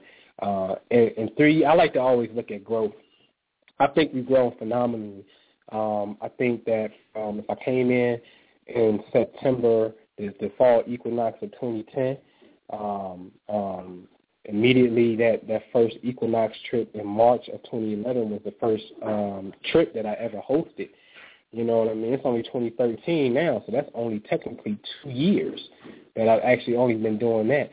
And to go from the radio show to the Love Fund, helping people pay their bills, over 100 bills paid, to the property in Denver, the thousands of people that we've actually helped out, literally made their lives better, helping children get back to school for the first time in a positive way this year. It's a lot of stuff that that we've acquired, that we've done. You know what I mean? And going to continue to do. And I thank all of y'all for y'all support, man, because that's what it's about. Like, when you rock with us over here, I promise you, you're going to get the best. Like, really think about it. Like you saw a brother in distress, and Jew was like, man, you should create a love fund for that. And then we just start powwowing on it, and voila, it was created. You know what I mean? And I don't care what other people are doing. And it's not to shun nobody, but it's like I said in one of my blogs, like, that's the right thing to do. You're supposed to have a love fund. That's just what you're supposed to do, because I know when I go out my door and go around the corner, man, I know that the church is feeding people. And they don't care about the person's religious affiliations, and they don't need no kind of membership. You can come in off the street and get something to eat. You know what I mean? And that's how they give back. You know what I mean? And that's what it's about. It's about being, for me as an Aquarius, it's about being down on the grassroots level and being able to help people, man, the best way I can, any way I can. You know what I mean? That's what it's about. You know what I'm saying? So, when y'all give, understand that, you can see what I would say tangible results, man. And I don't play the nationality game. Lord knows. You better be glad I don't. I don't. That's not my league. You know what I mean? I don't play that. I don't deal with health. I don't go dipping in other aspects of the zodiac and the wheel, because it's just not my strong point. Not that I can't develop it. You know what I mean? But I stick to what I'm here to do. And I'm here to do this. I explain my chart. I give my chart out openly to people. A lot of people don't even do that. Other astrologers don't give you their information. They don't even want you to see it, because I understand how precious it is. But I'm like, yo, listen, man, I'm an open book, man. This is what it is for me. You know what I mean? I got a grand firetron. I'm master number 33. When you light up my chart, you will see the Metatron's cube. I'm an 8th house stellium in Aquarius. I'm supposed to deal with metaphysics. My midhaven, which is career, is at 11 degrees, which is a master number in itself. Pisces. Pisces is ruled by Neptune, it's spirituality. So I'm supposed to be doing something spiritual for a career. When I look at the planet Neptune, Neptune is in the 6th house when I was born. The 6th house represents the job that you do day to day. It ain't necessarily your career, but it's day to day. I just happen to pick a time to be born where my career planet is in the house of everyday work. So sometimes a job and everyday work is not the same as a career. Those are two totally different things. They're synonymous and close. Maybe you can turn your job into a career or end up being your career by default. You know what I'm saying? I just so happen to be able to, I picked that for myself. You know what I'm saying? So I know what I'm supposed to be doing, and that's why I'm doing it. You know what I mean? And that's one thing I commend us with. I think we're excellent at helping people identify what you're here to do and giving you some bright ideas to get started by even just employing some of the techniques that we use to get started, and you go off on your own way, especially those of you that, and this is anything, but those of you that may be into the spiritual craft, man, my doors is open to share that platform. And with that, I'll take a few callers today, man, because I got a 2 o'clock session. I think this is like a Skype number, 111, all ones. What's happening? 111, can you hear me? All right, I'll come back to you. Sound like you was pressing the button, but the button didn't go. I'm going to 973-279. What's happening? Hi, Anpu. How are you? Good morning. I'm good. What's up with you? A lot is up with me. I was listening to the information, at least trying to follow it, concerning Capricorn. Unfortunately, I don't know the time of day that I was born. I was actually born in England. I have everything but the time of day. And it never dawned on me when my mother was here to ask her that, because I really wasn't looking into astrology. But I deal with a lot of the issues that you referenced with Capricorn, whether it was the father elements, the delays with the state, the forgiveness issues. It's like I don't know where I'm at in their chart, but I know everything that I hear about Capricorn. It's like I'm right there in the middle but lost in it. Does that make sense? Yeah, it makes perfect sense because you want struggle with family, struggle with the job versus the career aspect. What I do well, but I know it's not my purpose because it doesn't feel good. It feels like drudgery, and I'm really just trying to find myself with all this negative energy that just always seems to come up out of nowhere. I can feel it. I can feel it on you. Two things. One thing is call in Friday if you want and get a free reading because Keisha can lace you up on that tarot. Tarot ain't got nothing to do with your time of birth. So now we're able to get some color to the situation and get results from, what's around and how to deal with it and where you should be going. That's not necessarily predicated upon time. And then to get the correct time, because maybe you would want to know, there's something that can be done. It's called chart rectification. And I outsource that. I have competent people who I like and admire who can do that. And just let me know. Inbox me. You can hit my Gmail up, nomoreampu@gmail. And just say, I'm a sister from the UK. Told you I didn't have a birth time. This is my birthday. And I'll see if someone can take a look at that for me in a free time to get a chart rectification done. But sometimes it requires an interview or something, or I ask them what the charge may be. Because when you're putting the pieces of the puzzle together like that, it's like, okay, how many children you have? Okay, what's the zodiac sign of the first one? Right. So then it becomes, okay, what age did your daddy die? Okay, have you ever been in an accident? Where did you hurt yourself at? Okay, you hurt yourself in the knee? All right, we're just piecing all the puzzles together based off of strings of events that happen in your life. So it's time-consuming. So if somebody tell me, hey, I can do it for X amount of price, when you're ready, because they may charge me for it, and rightfully so, let me know by emailing me, and then I'll hook you up with that person for the chart rectification, and then me and you can get together, and if you want to discuss further, and about the astrology aspect of what it all means and everything. But at the bare minimum, I strongly suggest you call in Friday at 11:45 our time, a.m., right before noon, and I'll open you up because you all ones, but open you up so that way you can get a colorful reading with Keisha. All right. Okay. What time zone are you on? I'm in the East. Okay, so that's my time. Looking at your show description, you were talking about taxes in the state and what is forgiveness in your chart.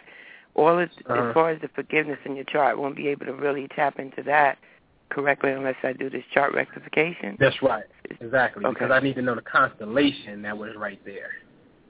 The constellation tells us how, you see. So, yeah. Okay. All right. All right. I'm going to go back and listen to some of your archives because it's a lot of great areas, and I'm not sure of. Unfortunately, it makes you feel as if, like if someone was adopted and they never met their first parent. Yeah. That's why I'm so anti-adoption. Like, I'm weird, it really man. feels that way. Yeah, I understand. I understand that that's torture. I understand. I got you. Yeah. Could you just elaborate just a little bit about how did the taxes in the state how does it relate to Capricorn? Well, what happens is Capricorn in itself deals with government and responsibility, but the 8th house, the region of space, deals with when people die. This is money that's not necessarily yours. It's insurance policies. We call it wills and legacies right here. So it just represents an inheritance. So if you had Capricorn right here, and it's talking about you would get an inheritance, potentially maybe from your father, but there'd be some type of delay and hold up through government aspect. Because since the 8th house deals with taxes in the states, and Saturn, Capricorn represents government, they're like, hold up, we're auditing you right now. You know what I mean? So it becomes some type of delay type of thing. Is how that I'm going through that for the last 3 years. So what that would mean in terms of the 8th house? It's a very strong possibility that you're there. So you could be an 8th house son. Like for me, I'm an 8th houser. And see, with me, like, I ain't got so good at this. Like, everybody who talked to me, everybody that's listening, you're listening because you and I have something in common. You and everybody else have something in common on this phone. There's a web here.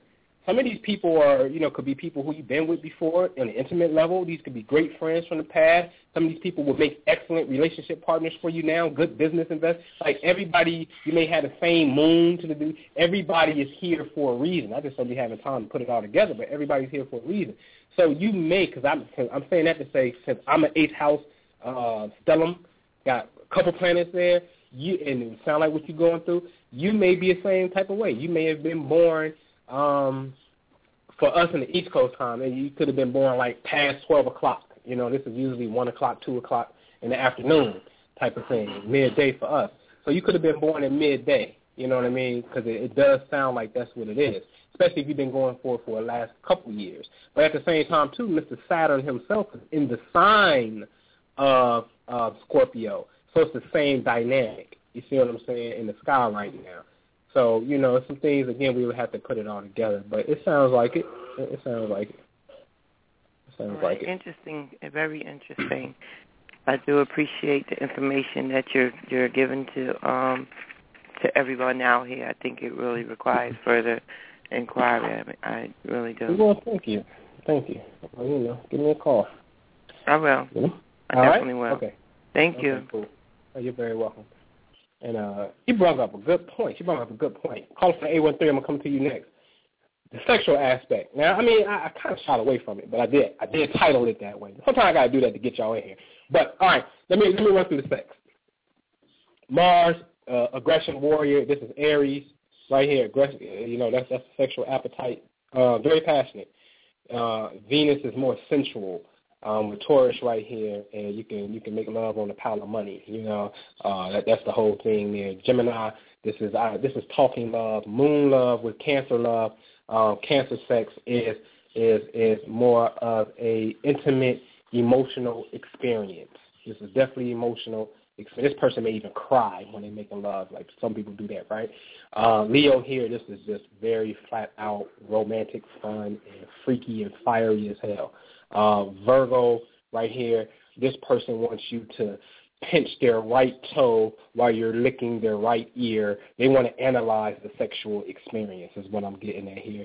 And it takes some time for them to warm up, and they want the details of it. And even though if you're talking phone sex as with Mercury, they want the details of, what you doing? Okay, now what you doing? You pulling my panties down? Oh, yeah. It's analyzing everything, right? Libra here is just intimate relationship, and it's fairly, I like it because it's relationships. Scorpio here is just times 10, and it's just powerful sexual union. It's dark. It's in the graveyard if you want it. It has magic and candles going. It's into sex magic all day long. Sagittarius here is they do it big time. Maybe even do it a lot. Maybe do it too much because of Jupiter rulership and gives it that exaggeration and overabundance type of thing. And this person also may have a foreign sexual partner in their life at one time in their life, all right? So you can look forward to that, or doing it when you're outside of the country type of thing. Even back to the Gemini thing, since Gemini represents short travel on the 8th house, they may want to pull over real fast and do it type of thing. If you go over to Capricorn, this is grandma, grandpa type of thing.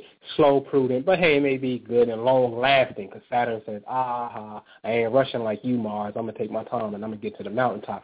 So this may be some stamina type of sex type of thing.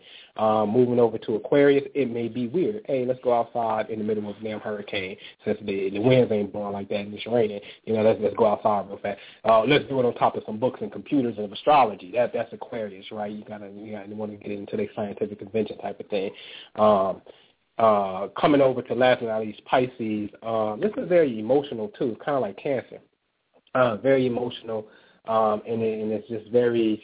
It's a very spiritual thing, though. This is very spiritual thing that must be approached cautiously. And maybe, like, ladies, if you like, it depends what you like, right? The fire type could be the gangster type. So you look at the fire signs on the 8th house to understand sexual compatibility, right?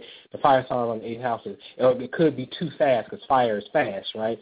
But it could be romantic, just that brow thrust. Then if you got earth signs here, they may probably more slow and prudent and take their time, but got more stability and stamina. right? And then you may have the air signs. These people, they talk a good one, but they probably ain't doing it all like that. Or while they doing it, they're talking a good one. And then last but not least, the water signs. For men, she may got that wet.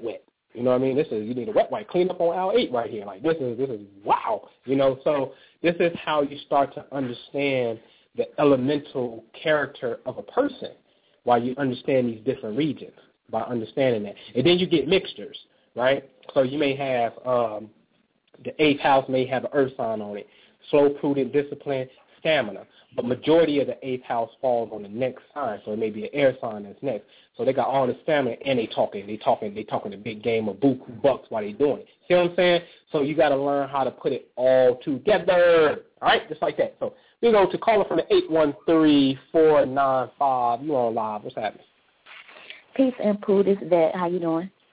Hey, what's I have a question. You know me and my questions. Okay, I have Leo ruling my 8th house, and then I have Virgo, you know, that's in the majority, but I also have Venus and Virgo there in my 8th house. So with that marking, what can I do with that as far as the healing aspect of Virgo? That's Rick James. No, I'm messing with you. The healing aspect remember, Leo is the traditional ruler. However, if you have planetary markings in Virgo, it's a two-way street. Look at, again, with Leo, once you look at the man in your life, look at your father, look at your father's relationship, but just look at your relationship with men, how you love them, the romantic aspect. It may even have something to do with children. Virgo here is just only going to help you analyze how you additionally feel about the man, daddy, or the men who you love, and the children, and wants you to analyze it in a way where it doesn't affect your health. This is two things going on right here. So, you know, with classic Leo, and understanding, again, transmute starts with fire. One of the most powerful things we can ever do, y'all, is really understand fire. And by systematically doing things like, I'm a big fan of the parchment aspect, writing things out on parchment, understanding the planetary movements, and then lighting fire to it and sending that to the ether, because the fire amplifies the force, just like cooking or anything else. Fire is an amplifier, you know what I mean? So you have to utilize the power of the sun. The good thing is the sun, Leo is the God factor of the solar system because it's the sun ruled by the sun. So therefore, it gives you the power to do anything you want. Wherever Leo is or what's popping off in your 8th house, or just understanding your sun. There's three ways we can get at this. Understanding the power of the sun, period, is factor. Understanding the 5th house is another factor. And understanding the Leo constellation where it is another factor. But utilizing the power of the sun for you helps you transmute this. So you can do extra. And see, remember, Virgo is about writing, being analytical. So you can write about some of these things that, for lack of a better word, plague you. And burn it. Wow, that's so awesome. You can write the same thing for 21 days straight and burn it for 21 days straight to set a new pattern, but use fire to do it. See, this is how we know, y'all, on what element we need to be invoking in our lives in certain areas. Okay. Thank you so much. That makes sense. Right. All day. You got it. All right? Thank you. All right, you got it. You're welcome. Peace. Told y'all, man. 2014, I'm up the ante on y'all, man. We're going to have fun. We're going to learn this thing, and we're going to move and groove and go to another level. 803-406. Thank you very much. 803-406. Hello. Hey, what's up? What's up, man? Hey. What's up? You step all on my toes this morning. Man, what I do, man? Happy anniversary, too, man. Thank you. You're talking about having a spiritual gift, and people should be able to get out there and use them. You step all on my toes, man. Yeah, man. You know what I say, man. Don't inbox me all your number 9s and offsets. Nah, write a blog about it. Yeah, I got you. But in my chart, I'm looking at, I have Scorpio on the 8th house, and I have Neptune there. So, oh, yeah. That's good, man. For you to be married 16 years and to be a great teacher, I think you have exemplified the higher aspect of that side, because that's really a strong deception factor in sex. And you can either cheat and lie about it like a mug, or it can happen to you. And if it has happened on either party, to still be together and celebrate, what is it, 16 years, celebrating 16, represents the power of transformation. I guess the question I would want the audience to hear is, has this ever happened in a relationship where someone has been practicing, somebody committed adultery or infidelity? They got an 8 house. Y'all see that? Y'all see the 8 house? That's an 8 house. Like, look at, I ain't saying nothing. You crazy? That's an 8 house. I don't want to give it up. Nope, I ain't saying that. But go ahead. What's the answer, sir? Yeah. We're working, yeah. You see, all right, so we're working on transmutation. Y'all listen up. This is key. All right, so now the next question is, and let me know if I have to delete this radio show, all right, because I don't want you to get in trouble. Do both parties know? It kind of up in the air, kind of iffy. Can't figure it out. I'll put it like that. Okay, all right. So the key here, and that's cool. The key here is hey, I'm gonna tell you what Minister Jew told me. He said, Noble, you gotta promise me, never do that again, man. Don't do that no more. And I said, okay, man, I promise you, man. For real, he swore me, man. I ain't never had nobody. See, that's the beauty of a great friendship, man. When somebody can come to you and say, promise me. Like, promise me you'll never do that again, man. And I'm like, all right, man, damn it, I promise. You know what I'm saying? But anyway, see, that's the negative. So what you got to do is the way you, because see, look at this. I'm telling you, Neptune is about the highest spiritual abyss you can ever get to. That's Pisces.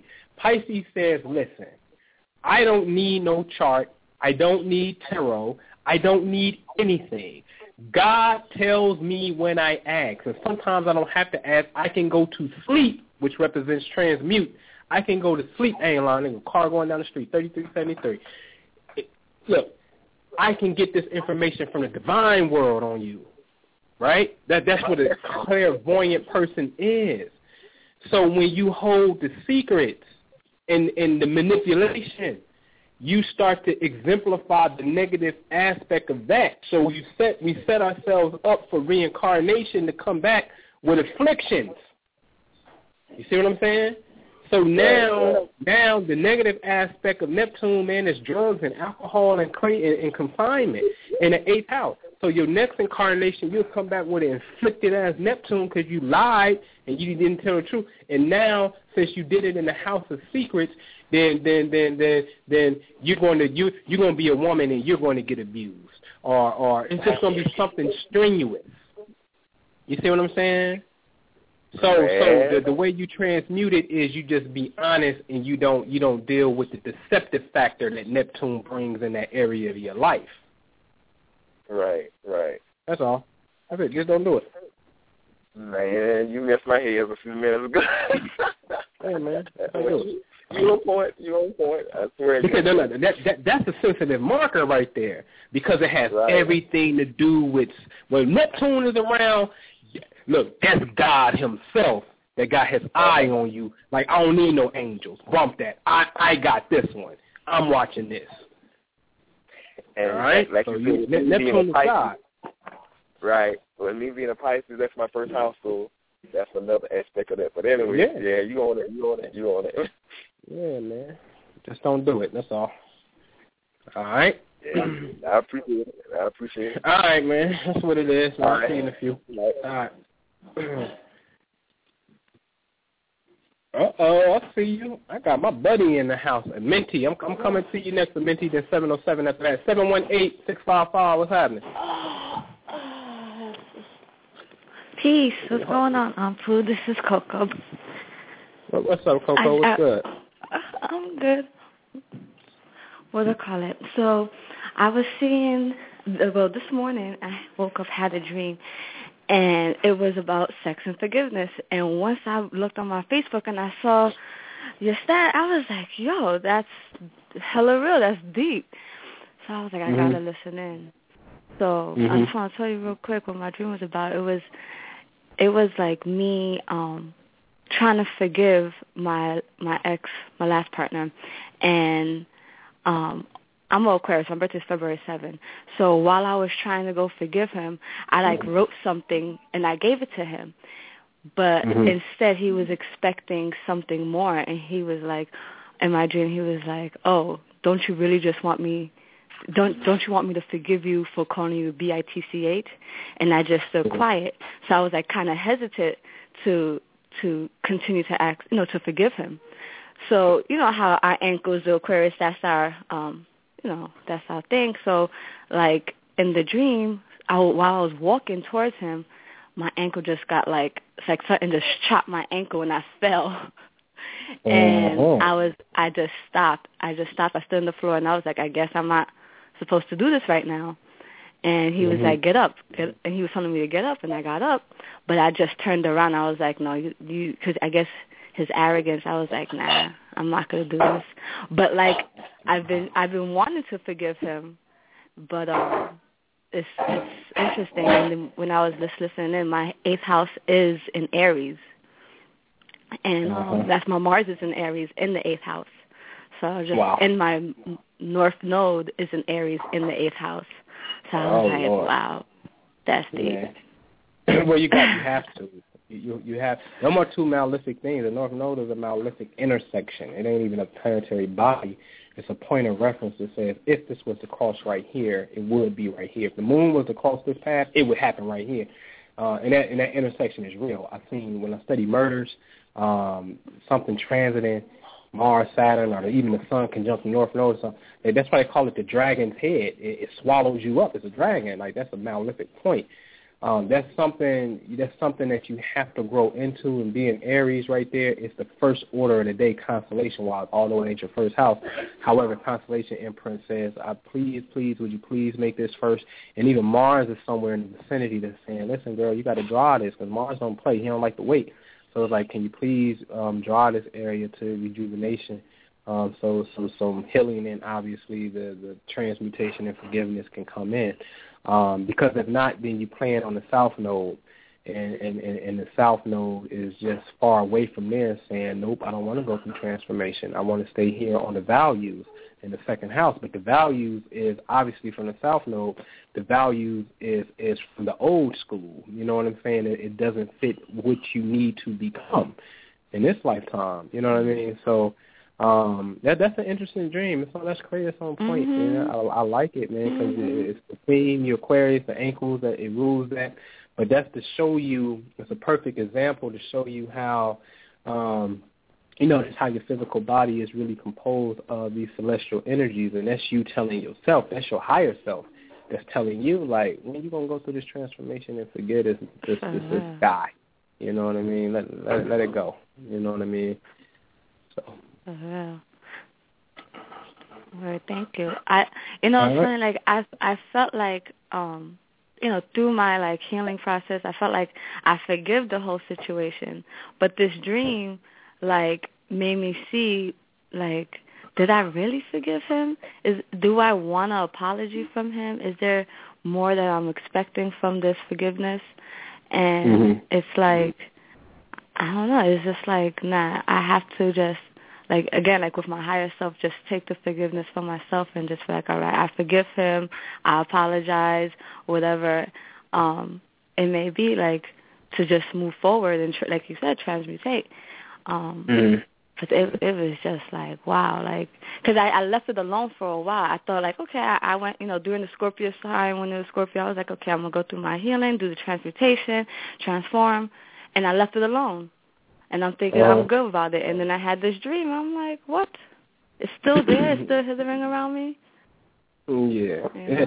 Sometimes this stuff takes a long time to read. It takes, it's everyday work. It never stops. It's not a process to say, even if I do 21 days straight, it's all about your current actions in the now that represent what your status is. You know what I'm saying? So today, like, if I'm 15 years clean of alcohol, You know what I mean? I can go get a drink right now and I can relapse, and it puts me in a whole. My status change instantly based off where I'm at in my current decision making. So in Saturn 360, the Prime Minister said, I am aware of my karma by being aware of my thoughts.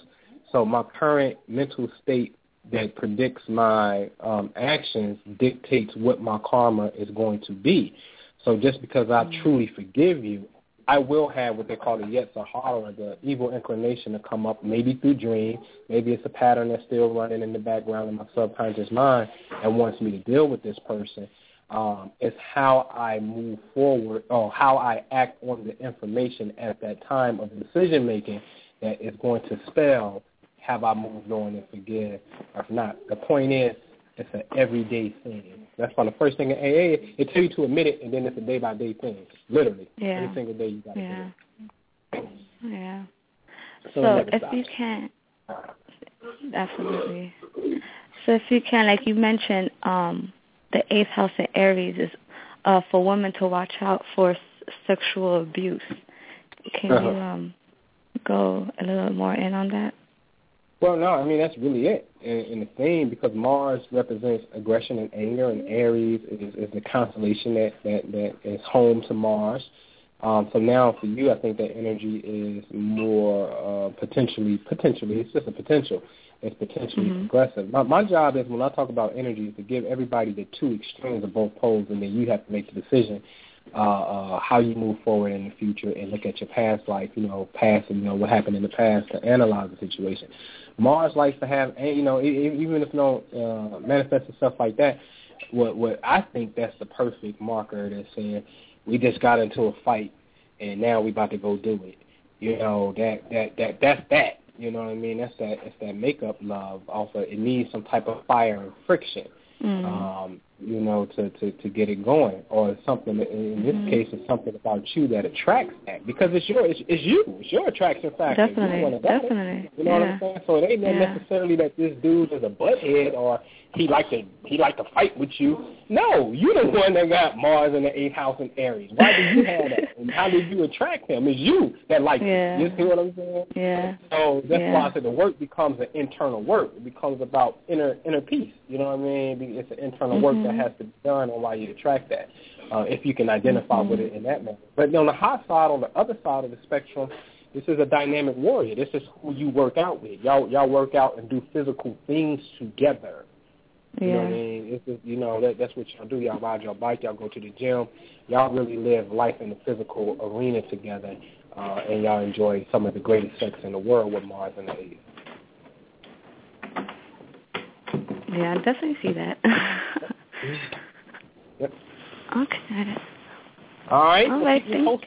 Thank you. I will. All right. Thank you. That's what's up. All right. Peace.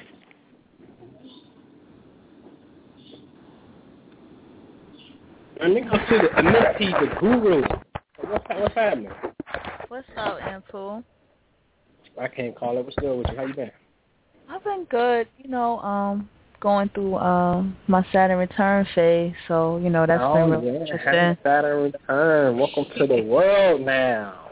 Yeah. So that's been real interesting. Just that I have a stellium and Scorpio in the 8th house, and just trying to really navigate that and really understand the lessons of having that type of karma. Yeah. So that's pretty much what I'm experiencing. Tell us about it. What does that mean? What does that mean to a mentee? A Saturn return in the 8th house of Scorpio, meaning you were born with Saturn there. How do you perceive that? Oh, in the 7th? I have my I'm gonna tell you now. I have my Moon, Pluto. Moon, Venus, Pluto, and Saturn and Scorpio between 0 and 1 degrees of one another in my 7th house. Wow. Okay. Gotcha. And what's on the 8th house? Does Scorpio got that house too, or just on the side? There's a planet that's in between, and that's is it Pluto? Between my 7th and 8th house. It's like it's between. But what constellation rules the 8th house? Oh, Scorpio. I'm an Aries rising. Oh, okay. So yeah, then he got all right. So yeah, he got lordship over that. Wow, that's interesting. That is interesting. So what does it mean to you, as far as your experience? What is since Saturn represents life lessons? What is a mentee's life lesson that she's going through right now? The funny thing is, I feel like I've experienced them earlier from my chart, like especially at age 20. Well, actually younger than even 25, but 25 seemed to be, when Saturn was in Libra, it seemed to be the time I made the biggest transformations in my life. And but I think I honestly feel that the biggest thing for me is forgiveness of family, friendships, forgiving myself more so than anything. And that's the main thing. And self-worth, that's been the biggest thing with me right now, is self-worth. Yep. That's what Saturn return has spoken very heavy to me, self-worth and not letting go opportunities. Yeah. Right. There it is, man. Forgiveness. Right on time. And you can literally call yourself the Scorpion Queen for real. Yeah, but you know what? I don't know what it is with Scorpio, but it that's a part of my I don't want to say I don't like that part, but it doesn't forgive, it doesn't let go. I don't know what. I think it's the control, and I battled with that for a long time because, you know, the Libra, the Virgo in me, well, I'll say the Libra and other aspects of Sag in me, in my ninth house, is like, you know what, let me elevate above this. But Scorpio pulls you back down and says, no, you need to get them back. You need to do this, you need to do that. And it becomes very petty and mature. So, you know, that's the only thing about Scorpio that I have the disagreement within myself. Yeah, I fought Pluto for 6-7 years now. You can't beat him. You can't beat Pluto. You can't beat Scorpio. But what you do is, with these influences is, and I'm crazy because I'm a rebel, so I'll try to physically go against it. Like, I'll look at a planet outside and go outside and tell the planet, listen, this is what it's going to be. But you have to relinquish. It's hard, but the best way to deal with the Scorpio thing is to let it go. Let it go. And that's something, it's the easiest thing to do, but it's the hardest thing to do as well, because it's not necessarily you got to do this 13 times in the morning and go do this 7 times and wait till the full moon. No, let it go. Release it. I don't want it no more. Let it go. Just drop it right then and there. Drop it. Quit. Submit. It's about, and see, because Scorpio is about subduing, making other things submit, but when the force start wreaking havoc in our life, where we don't have no inner peace and we become the disgruntled Scorpio and we mad about this, that's when the force starts to get you. So that's at the point where you gotta reach a breaking point, like you do when you're on anything. You tired, you give up, you submit, you just give it all up, and you fall down on your knees and you say, I don't want it no more. That's the best way to deal with this energy is just to relinquish control. Yep, I totally agree, and I think that's the issue with Scorpio. It needs to control everything, and they don't understand that everything can't be controlled. Everything, there's nothing to hold on to. That's what Scorpio needs to understand. There's nothing to hold on to. Right. I agree with you. I agree. But thank you for sharing. I appreciate it. No problem. Appreciate it. And the mentee is a writer, a blogger. Go ahead. Ask, and then also draw some information, too. Also, I'm expecting another one, so that's fun. That's also exciting for me as well. So congratulations. Yeah, how many children now? 2? This is your second? Number 3. Number 3? Yeah. It's Scorpio season. That's what it's about. Yeah, so Saturn and Scorpio, and you're expecting. When you do, if you don't mind saying. On Prince's birthday, June 7th. That's the date. Okay. So, what's the relationship like with your father? Well, I have both my step and my biological. I have a lot of compassion for my father because he's like my biological dad because he's an alcoholic. He's been in jail. I had a lot of anger, but I've learned to grow love and compassion for him. My stepdad is, that was a part of my Saturn return is a lot of self-realization, but I think I had a good relationship with my stepdad. I think it was okay. Could have been better, but he was my stepdad, so he couldn't really step in. So that's the relationship with the men in my life.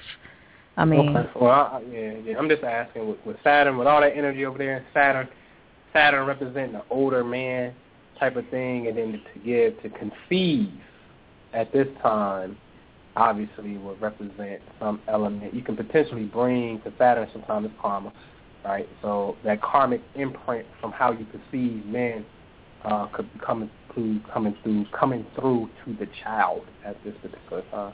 So it's very important, that and your that. internal womb work. Yeah, I'm changing that. That's funny. That was what Saturn showed me. One day, just real quick, and I said to myself, I said, I got daddy issues. Right. And I said that to myself in the mirror, and that's when I started to reach out to my father, and then that's when the compassion grew when I saw his experience and my stepdad, So you're on point. Yeah, you're right about that. And I know I'm having a boy because of that. I know I'm having a boy. Yeah, that's what it feels like too, a boy. Yeah. Well, give the people your information. I know you write, you blog, you do your thing. I've been hiding over here in the Bat Cave, but Mincy the Writer, mincythewriter.com. My blog is celebrityoccultcodes.blogspot.com, and you can also check me out on Facebook. Yep. That's what it is. Well, keep me posted, and congratulations again on your new conception. Thank you. All right, I get with you. All right, later. All right, man. Where we at? Man, look like we going down. Where we going, man? Nashville, 615-294. Don't hide. 615. What's happening? Nope. Yes. How are you doing, Anpu? Hey, what's good? Hello. I can hear you. I'm doing good. My reception is like really crappy in my house, so forgive me if I'm in and out. But I have Jupiter in my 8th house, and I have Jupiter in Capricorn, and I would just like for you to elaborate what I could expect from that, or what I should look into or beware of. I think with Jupiter and Capricorn again is grown woman and man, grown folk business. Literally handling business of the estate. Sometimes Capricorn again, since it can traditionally represent a father type of energy, and Jupiter represents what you want to get. In this case, it's a big amount. So this is the house of inheritance.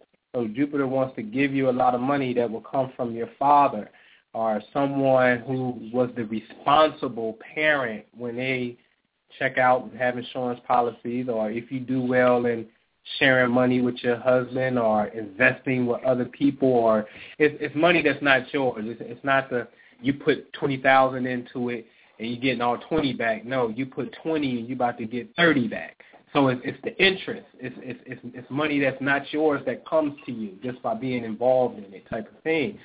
So this is big business right here. I like it. It represents the highest level of maturity and the biggest possible payoff there is with Jupiter in the 8th. It just may come through, unfortunately, it may come through somebody dying and leaving you money. It could be your husband, that dies and leaves you money from a life insurance policy. So the blessing is in the disguise of death. So somebody I know is going to die and leave me money?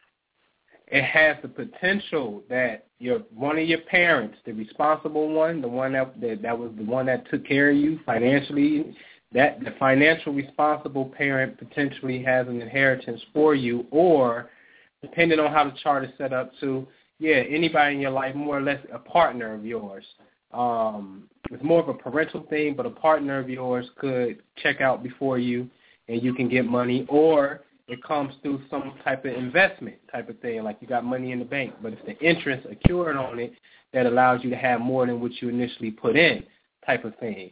So it's just a blessing. The worst case scenario is it comes at the disguise of someone dying and leaving it to you.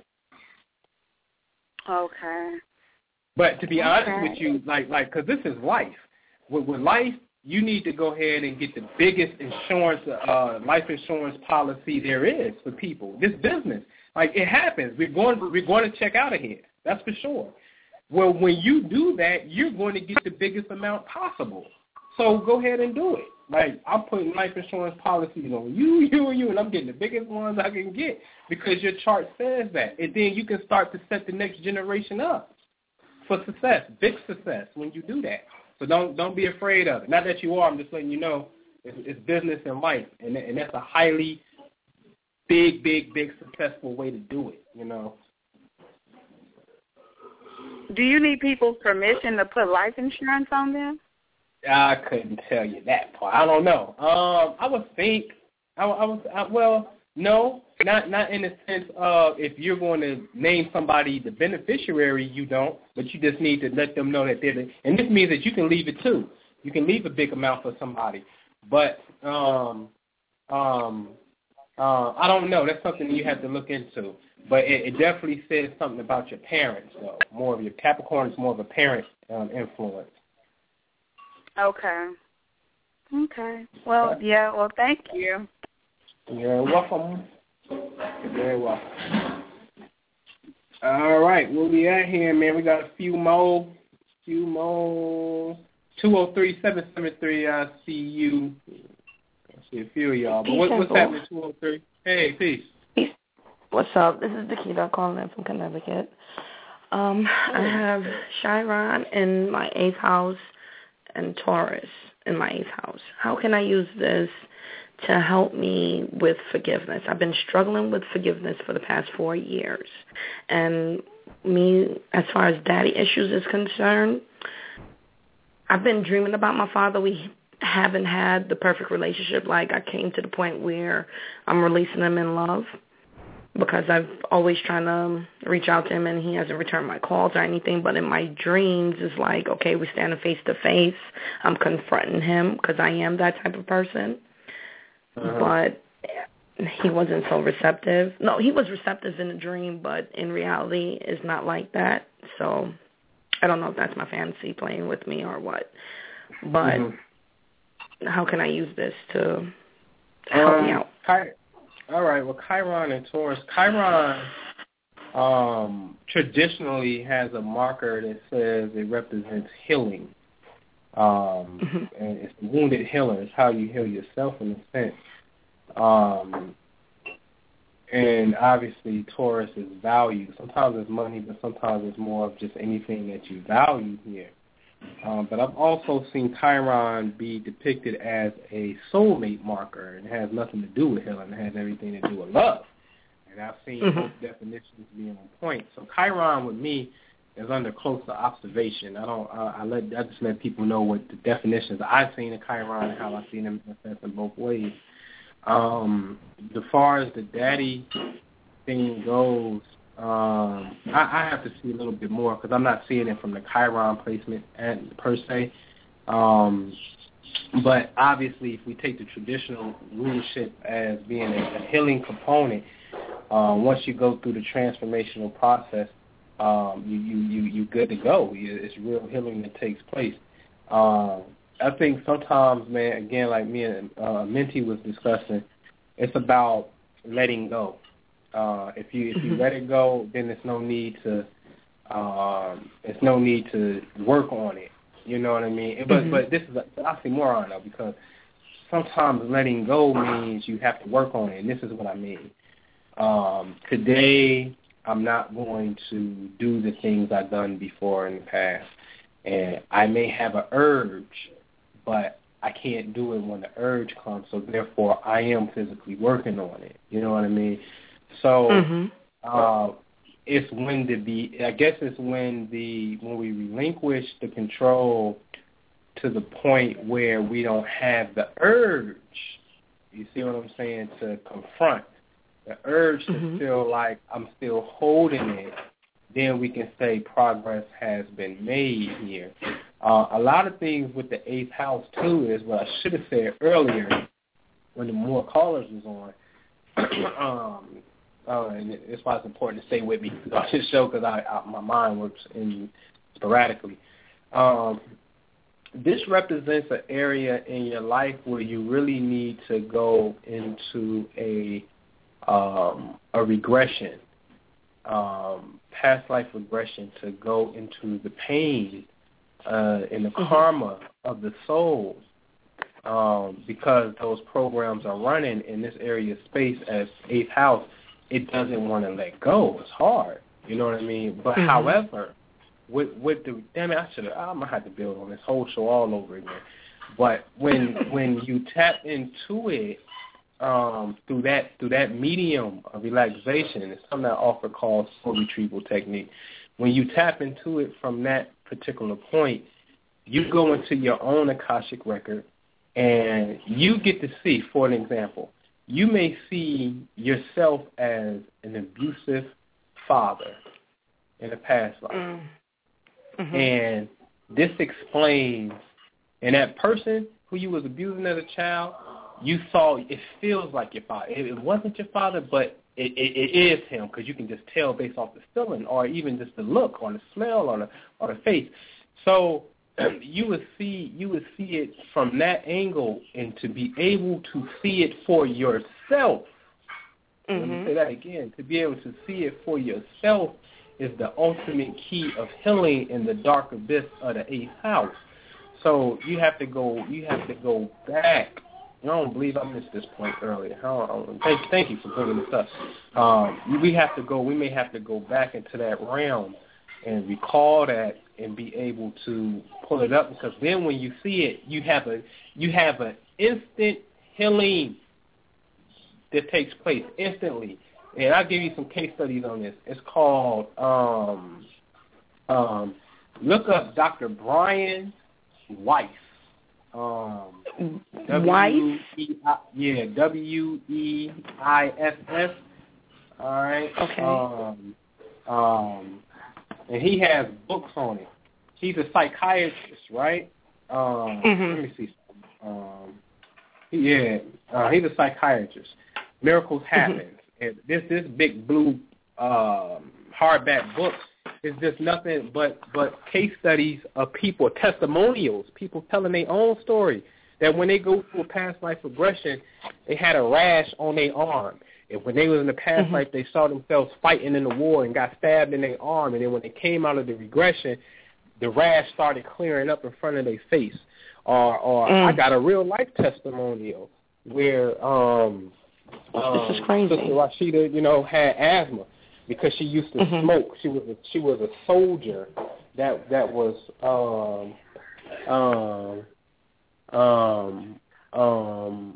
hold, give me 1 second. That's that red-tailed hawk. Yeah, that's the chicken hawk. I'm looking at one. Every time on the radio the hawks come through, when the hawks came to the yard and killed something. That's Haru. But, she saw herself as a German soldier. She's smoking profusely. Death scene. She's in the hospital, dying, lung cancer, by herself. Wake up out of it. Notice later that, when she did something, incense or something, and she normally couldn't do that, she was saging, she didn't cough. And then said, wait a minute, hold on, I normally cough when I like sage.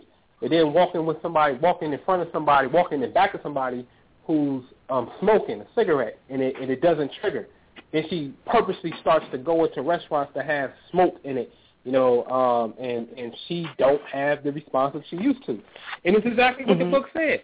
Because you went back into the Akashic record of your soul's memory, and you saw that. So the stuff that that's really the abyss. So the stuff that we have in this lifetime, these programs through event, is something that's really rooted in the past life.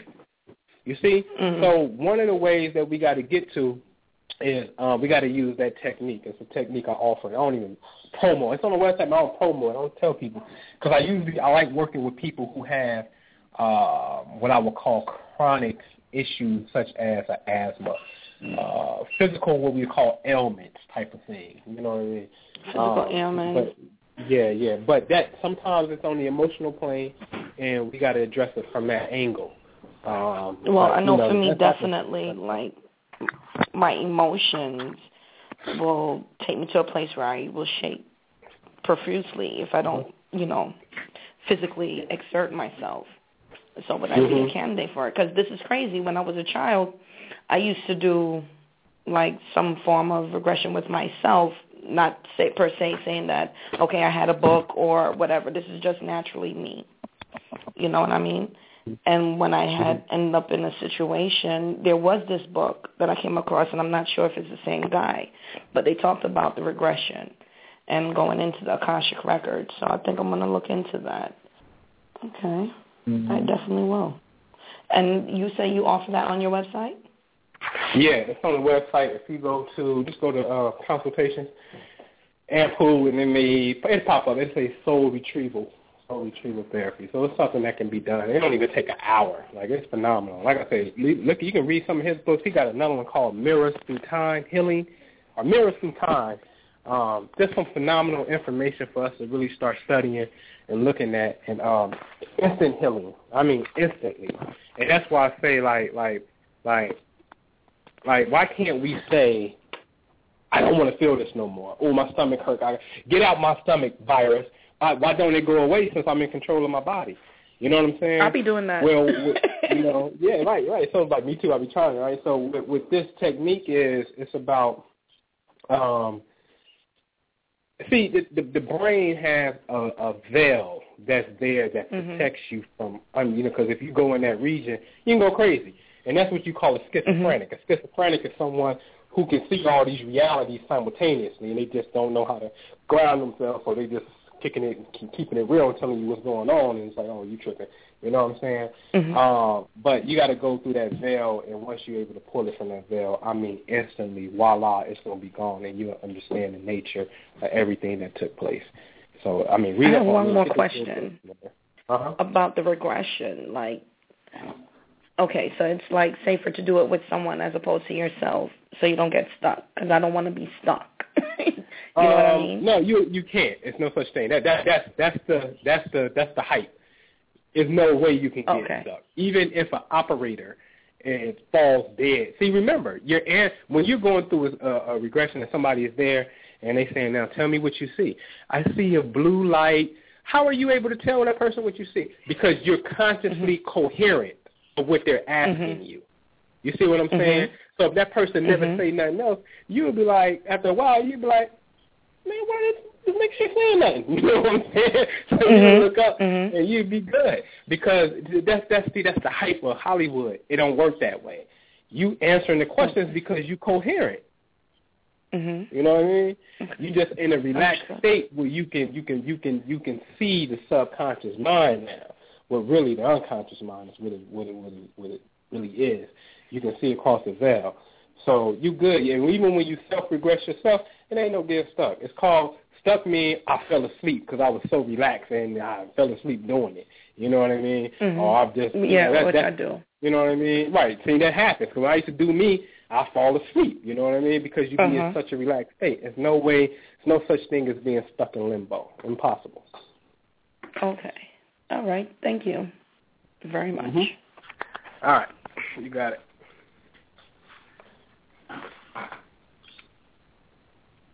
All right, man. Y'all rolling, man. 337, you've been with me for a long time with your hand up, man. 585 coming to you next. 337-251, what's happening? Hey, peace, Anpu. This is Naima. Hey, what's happening, man? I see you, Jew. I'm going to come to you, too. Go ahead, Naima. My phone had dropped the call when you were talking about Aries on the 8th house, and I have that. I was wondering if you could elaborate a little on that. Soldier, aggressive men, on the sexual aspect, the absolute two extreme of the poles. One side of the spectrum represent arguments and fighting and loving and having sex for makeup energy.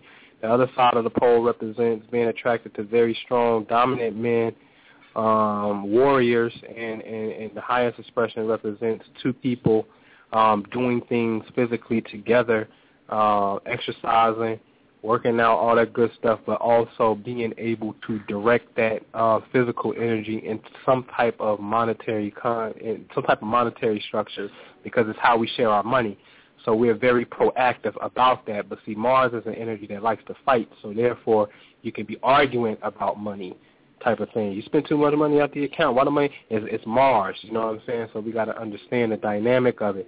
But the high side is, just being with somebody that's very strong, and y'all got a very strong sex drive, and y'all got a very strong physical drive all out together. You just got to watch out for the fighting and the bickering aspect over sex and money. Oh, okay. Well, thank you. That makes so much sense about my past relationships now. Okay, that's all I wanted to know. Thank you. All right. You got it. All right. That's what it is. Hold up. 585-754. You've been with us. What's happening? What's going on, Anpu? This Clay here, man. What's going on? What's up, Clay? Chilling. I got Libra in the 8th house, and I got 3 planets in Scorpio. You always talk about them as being malefic. I got Pluto, Mars, and Saturn all in Scorpio in the 8th, but ruled by Libra. I was just trying to understand, what's the high side of that? Because I'm always thinking, if you got something that's malefic, almost like a crisis, then you also have, the biggest opportunity for growth. Absolutely. You know what I'm talking about? Absolutely. So you got it's Pluto, Mars, and who? And Saturn, my fault. And Pluto, Saturn, and Mars in the 8th? Yeah. In Scorpio or Libra? Yep. It's in Scorpio, but I got Libra on the cusp. But Libra is the ruler. All right. Yeah. Man, almighty. Boy, that's heavy. That's the absolute most heaviest thing you can ever have, as far as planet configuration goes, to be that close to each other. But it represents, man, you a mongoose, man. You are a sexual practitioner and healer, and if it's not sexual, you should really look into raising Kundalini, being an expert at bodily energies. It's some form of regeneration, whether you deal with health or some aspect. On the highest aspect, it represents regeneration, but at the same time, too, I think it represents that whole tremendous metaphysical occult thing that Scorpio is known for, the investigative work, anything that deals with the arcane sciences, man, mystery schools. You know what I'm saying? I just think that inside of those mystery schools, they do teach the art of sexual rejuvenation. I think that's where you should be at. So I guess my question that I put on you do you have any health interests, and do you got any books on the shelf, man, on Kama Sutra and Tantra? Yeah, I'm interested in all that. I've been an athlete all my life, so I've been, always interested in just trying to get the most out of your body and all that. And actually, probably the last 6 to 9 months, been going real hard with reading stuff about the occult. You know what I mean? As far as just like you said, Kundalini, Tantra, all that. Just right now I'm building up a heck of a e-library and a physical library as well. Just trying to remember some of this information. Our generation, not even our generation, but I only see maybe 2 people. But not even it ain't even our generation, man. What we need is people who have the classic markers like you have to be able to deal with sexual healing. Because when certain people get it, they don't want to share it. But it's nobody young that has it right now like that.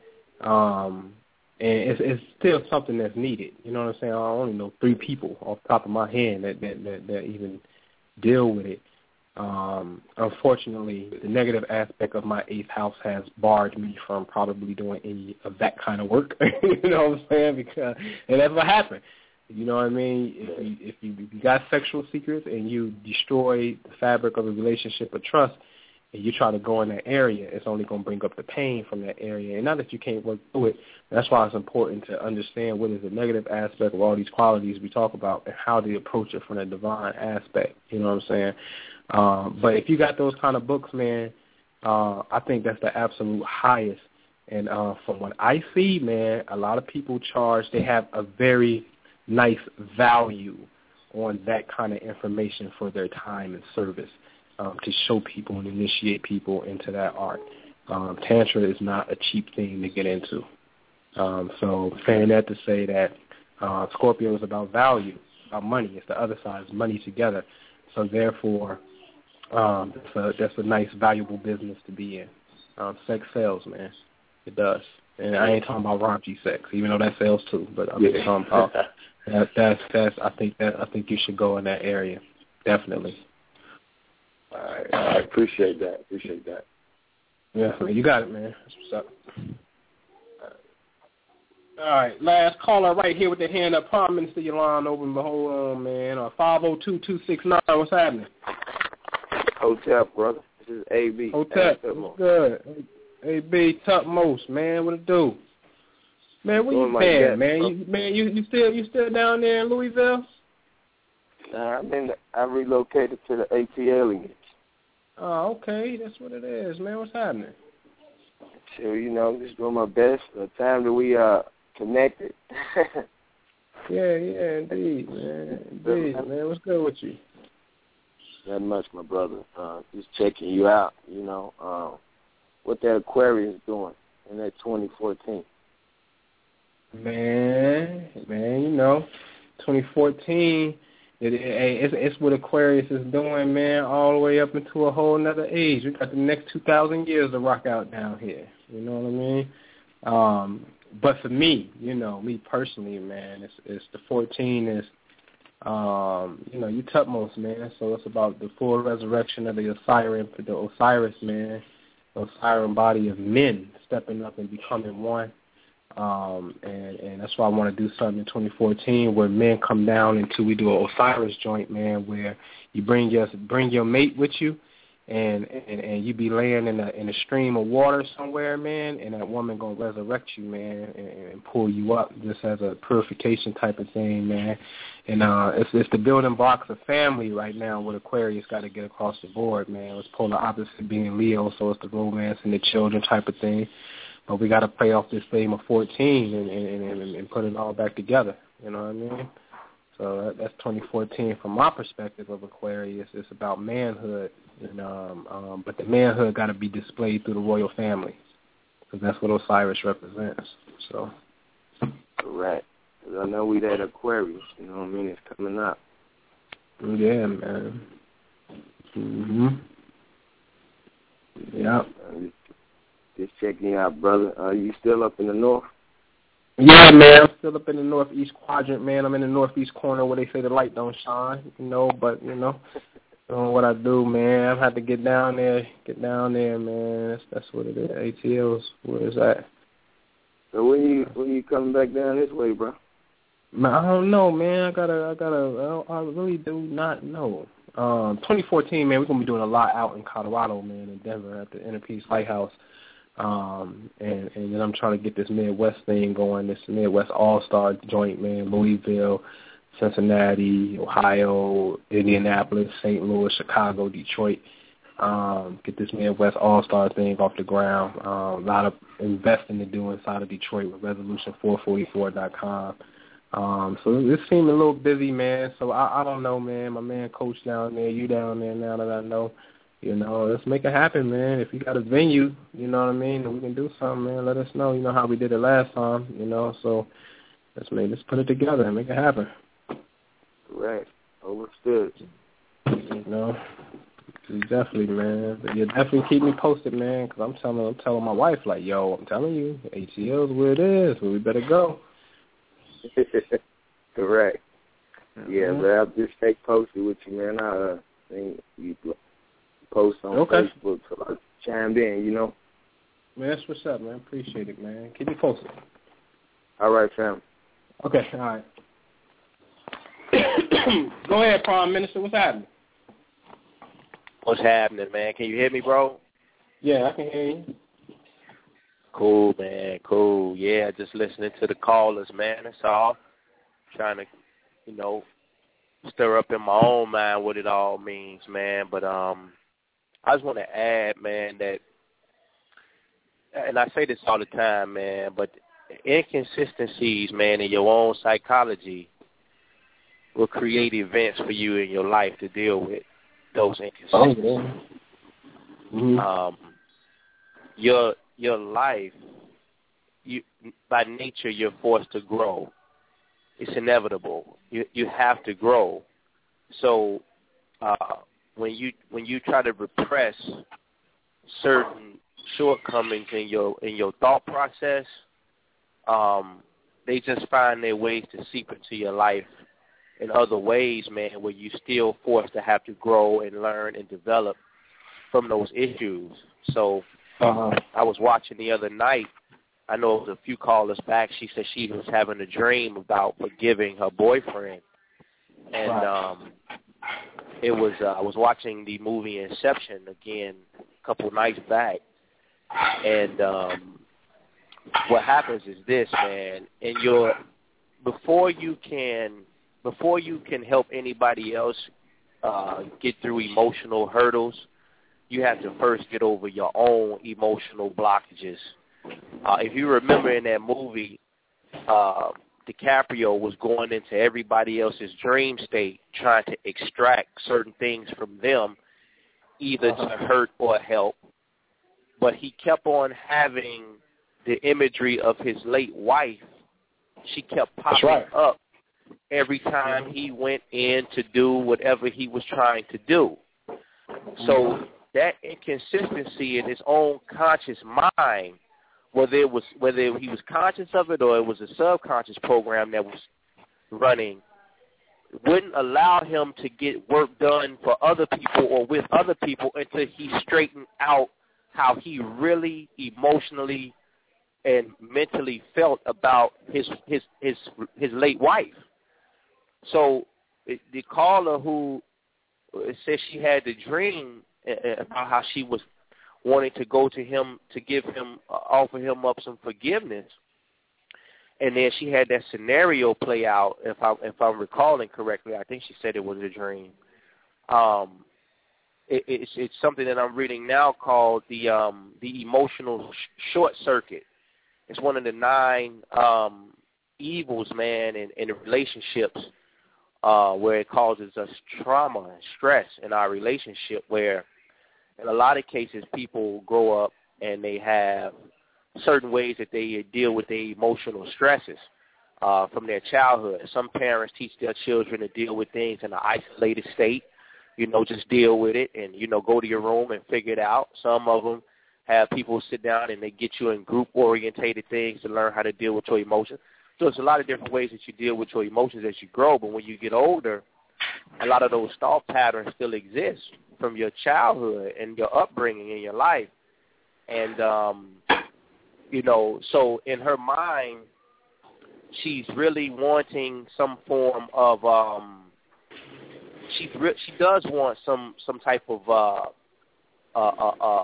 olive branch lended over to say, you know what, you were wrong for that, or this made me feel this certain type of way, before she extends her empathy and forgiveness to him.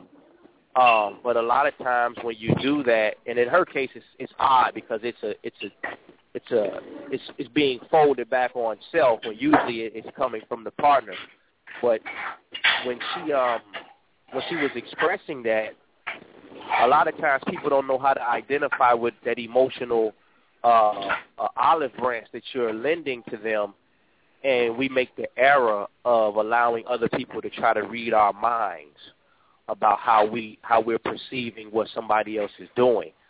So in her case, to sum it all up, basically, you cannot allow any room to let your partner try to read your mind about what it is that you're asking for, or what it is that you're trying to communicate, or why doesn't she just get it, or why doesn't he just understand? We've been together for so long. Why don't they know this?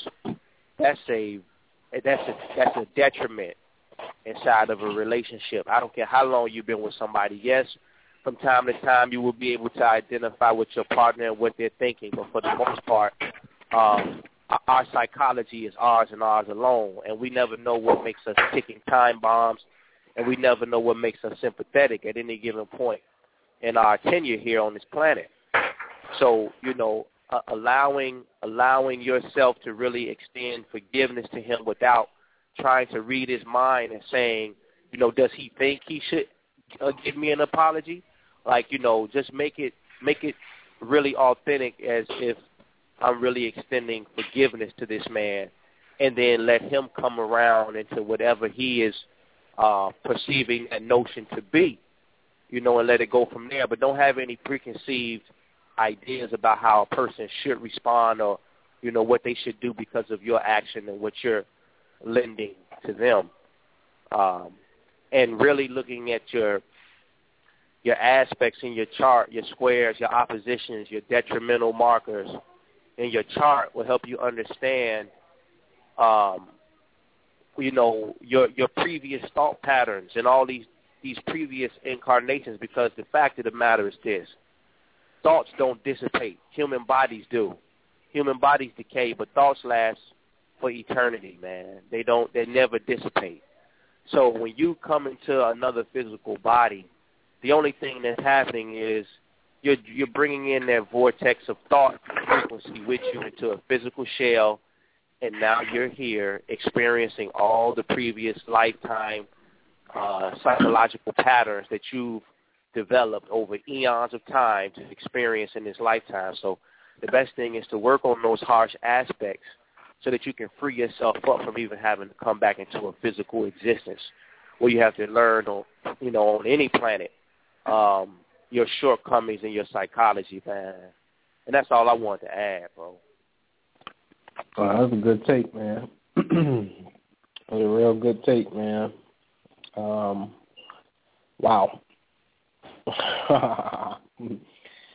Wow. Man, I'm trying to see if I ain't get nobody. I think I came here, but hold on. Let me see something. Hey, 337, did I get you already? Yeah, this is Naima. You got me. Okay. All right, I'm just trying to make sure everybody good. All right. Yeah, I just did that 502, man. And I got that 803. Yeah, and I think we good. I think I got everybody. But that's what it is, man. I appreciate it, Prime Minister. Prime Minister up on what you been jigging, man. What you gonna be going in on Thursday, man? You trying to hold secrets, man. What's up with the whore and the guru? Oh, man, well, I'm just going to be touching on, because everybody, it's three wise men coming together building on this subject matter, and everybody got a different lane. I know me and you build on a lot of the same principles, but you're way more in-depth in the Hebrew than I am, so you're going to delve into that, and I'm going to deal with the astrological understanding of the feminine principle and how a man becomes a guru when he understands that feminine principle.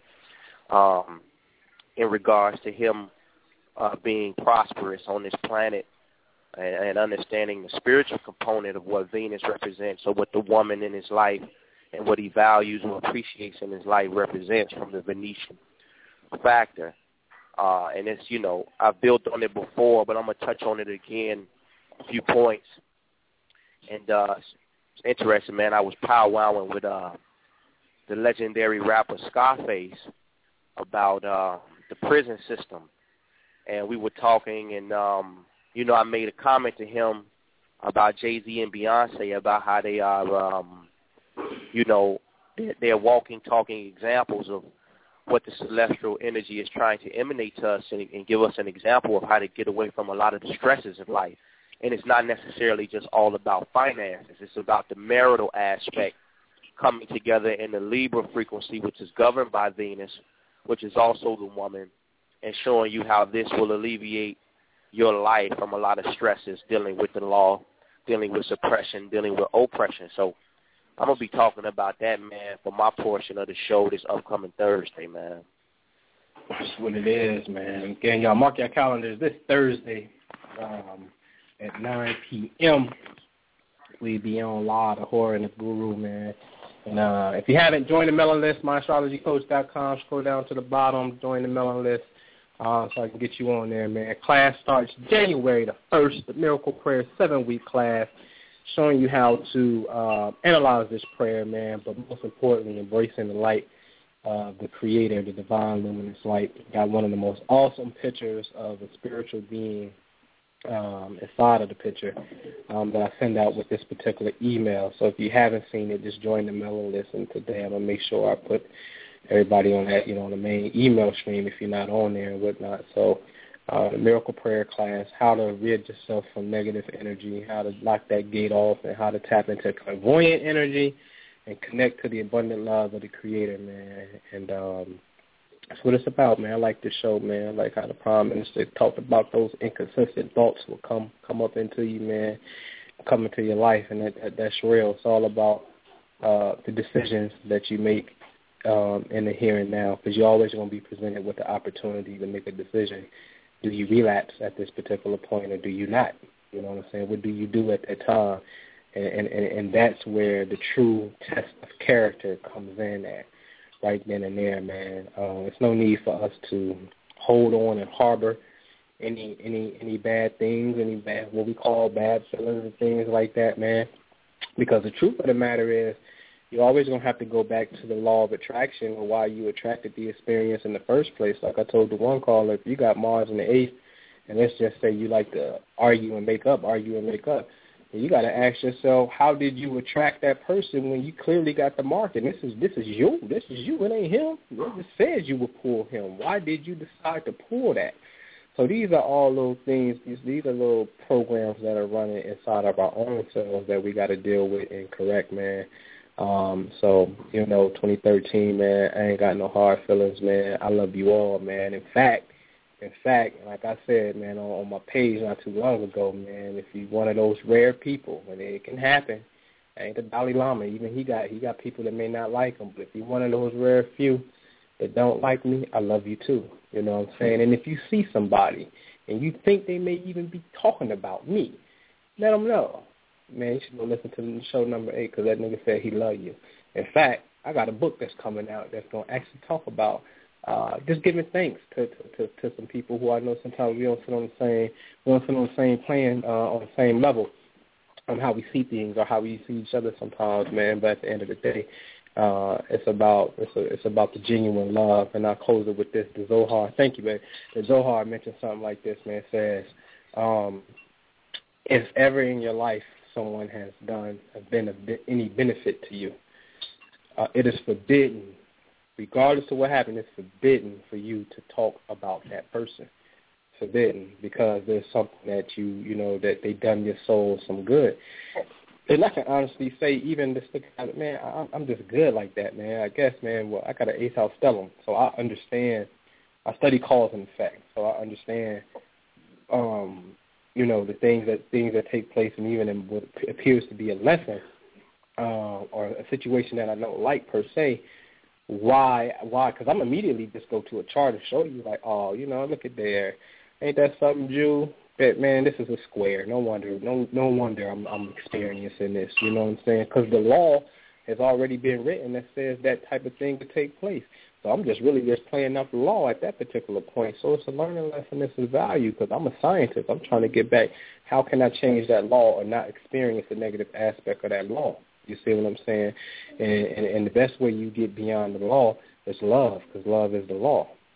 See, don't ever talk about love and it's not a representative of you in your work, and it don't shine like that. It ain't even your MO. You may build on it, but it ain't really your aura. And that's what it's about. Like I'm telling y'all, 2014, adjust your vision and really look at the body of work. And look at the character. That's the key. Look at the character of myself, anybody that's on my astrology coach, and look at the character of anybody that you're looking at. And we told you, Neptune and Pisces is nasty. You can't see straight. It's easy for somebody to pull a sham on you. Easy for somebody to Photoshop a picture and do something to you. Easy. That happens all the time. You know what I'm saying? So with that, man, I close out in peace and much love. And visit the website, My Astrology Coach. Like I said, we up Thursday. Keisha is coming out with a show on the 14th. Cassandra is up on the 11th. But I see y'all on Thursday. And Prime Minister, you can have the closing words, man. Oh, man. Just peace, love, man, and y'all enjoy y'all New Year's, man. Be safe. Get out, spend some time with your woman, spend some time with your man, and really focus on 2014 being a year about love. Bobby Hibbert said it the best on his recent recording that he gave over to the brother Panic. Panic asked the brother, man, what is the focus? What is the focal point for the year, man? And what's the message that the people need to know? And the message this year, in 2014, is strictly going to be about love, man. So with that, man, love your brother, love your neighbor, love your sisters, love your brothers, man, love your children, your parents, everybody, and just make 2014 a year of prosperity and happiness, man. And with that, I'll see y'all on the other side. It is. Peace, man.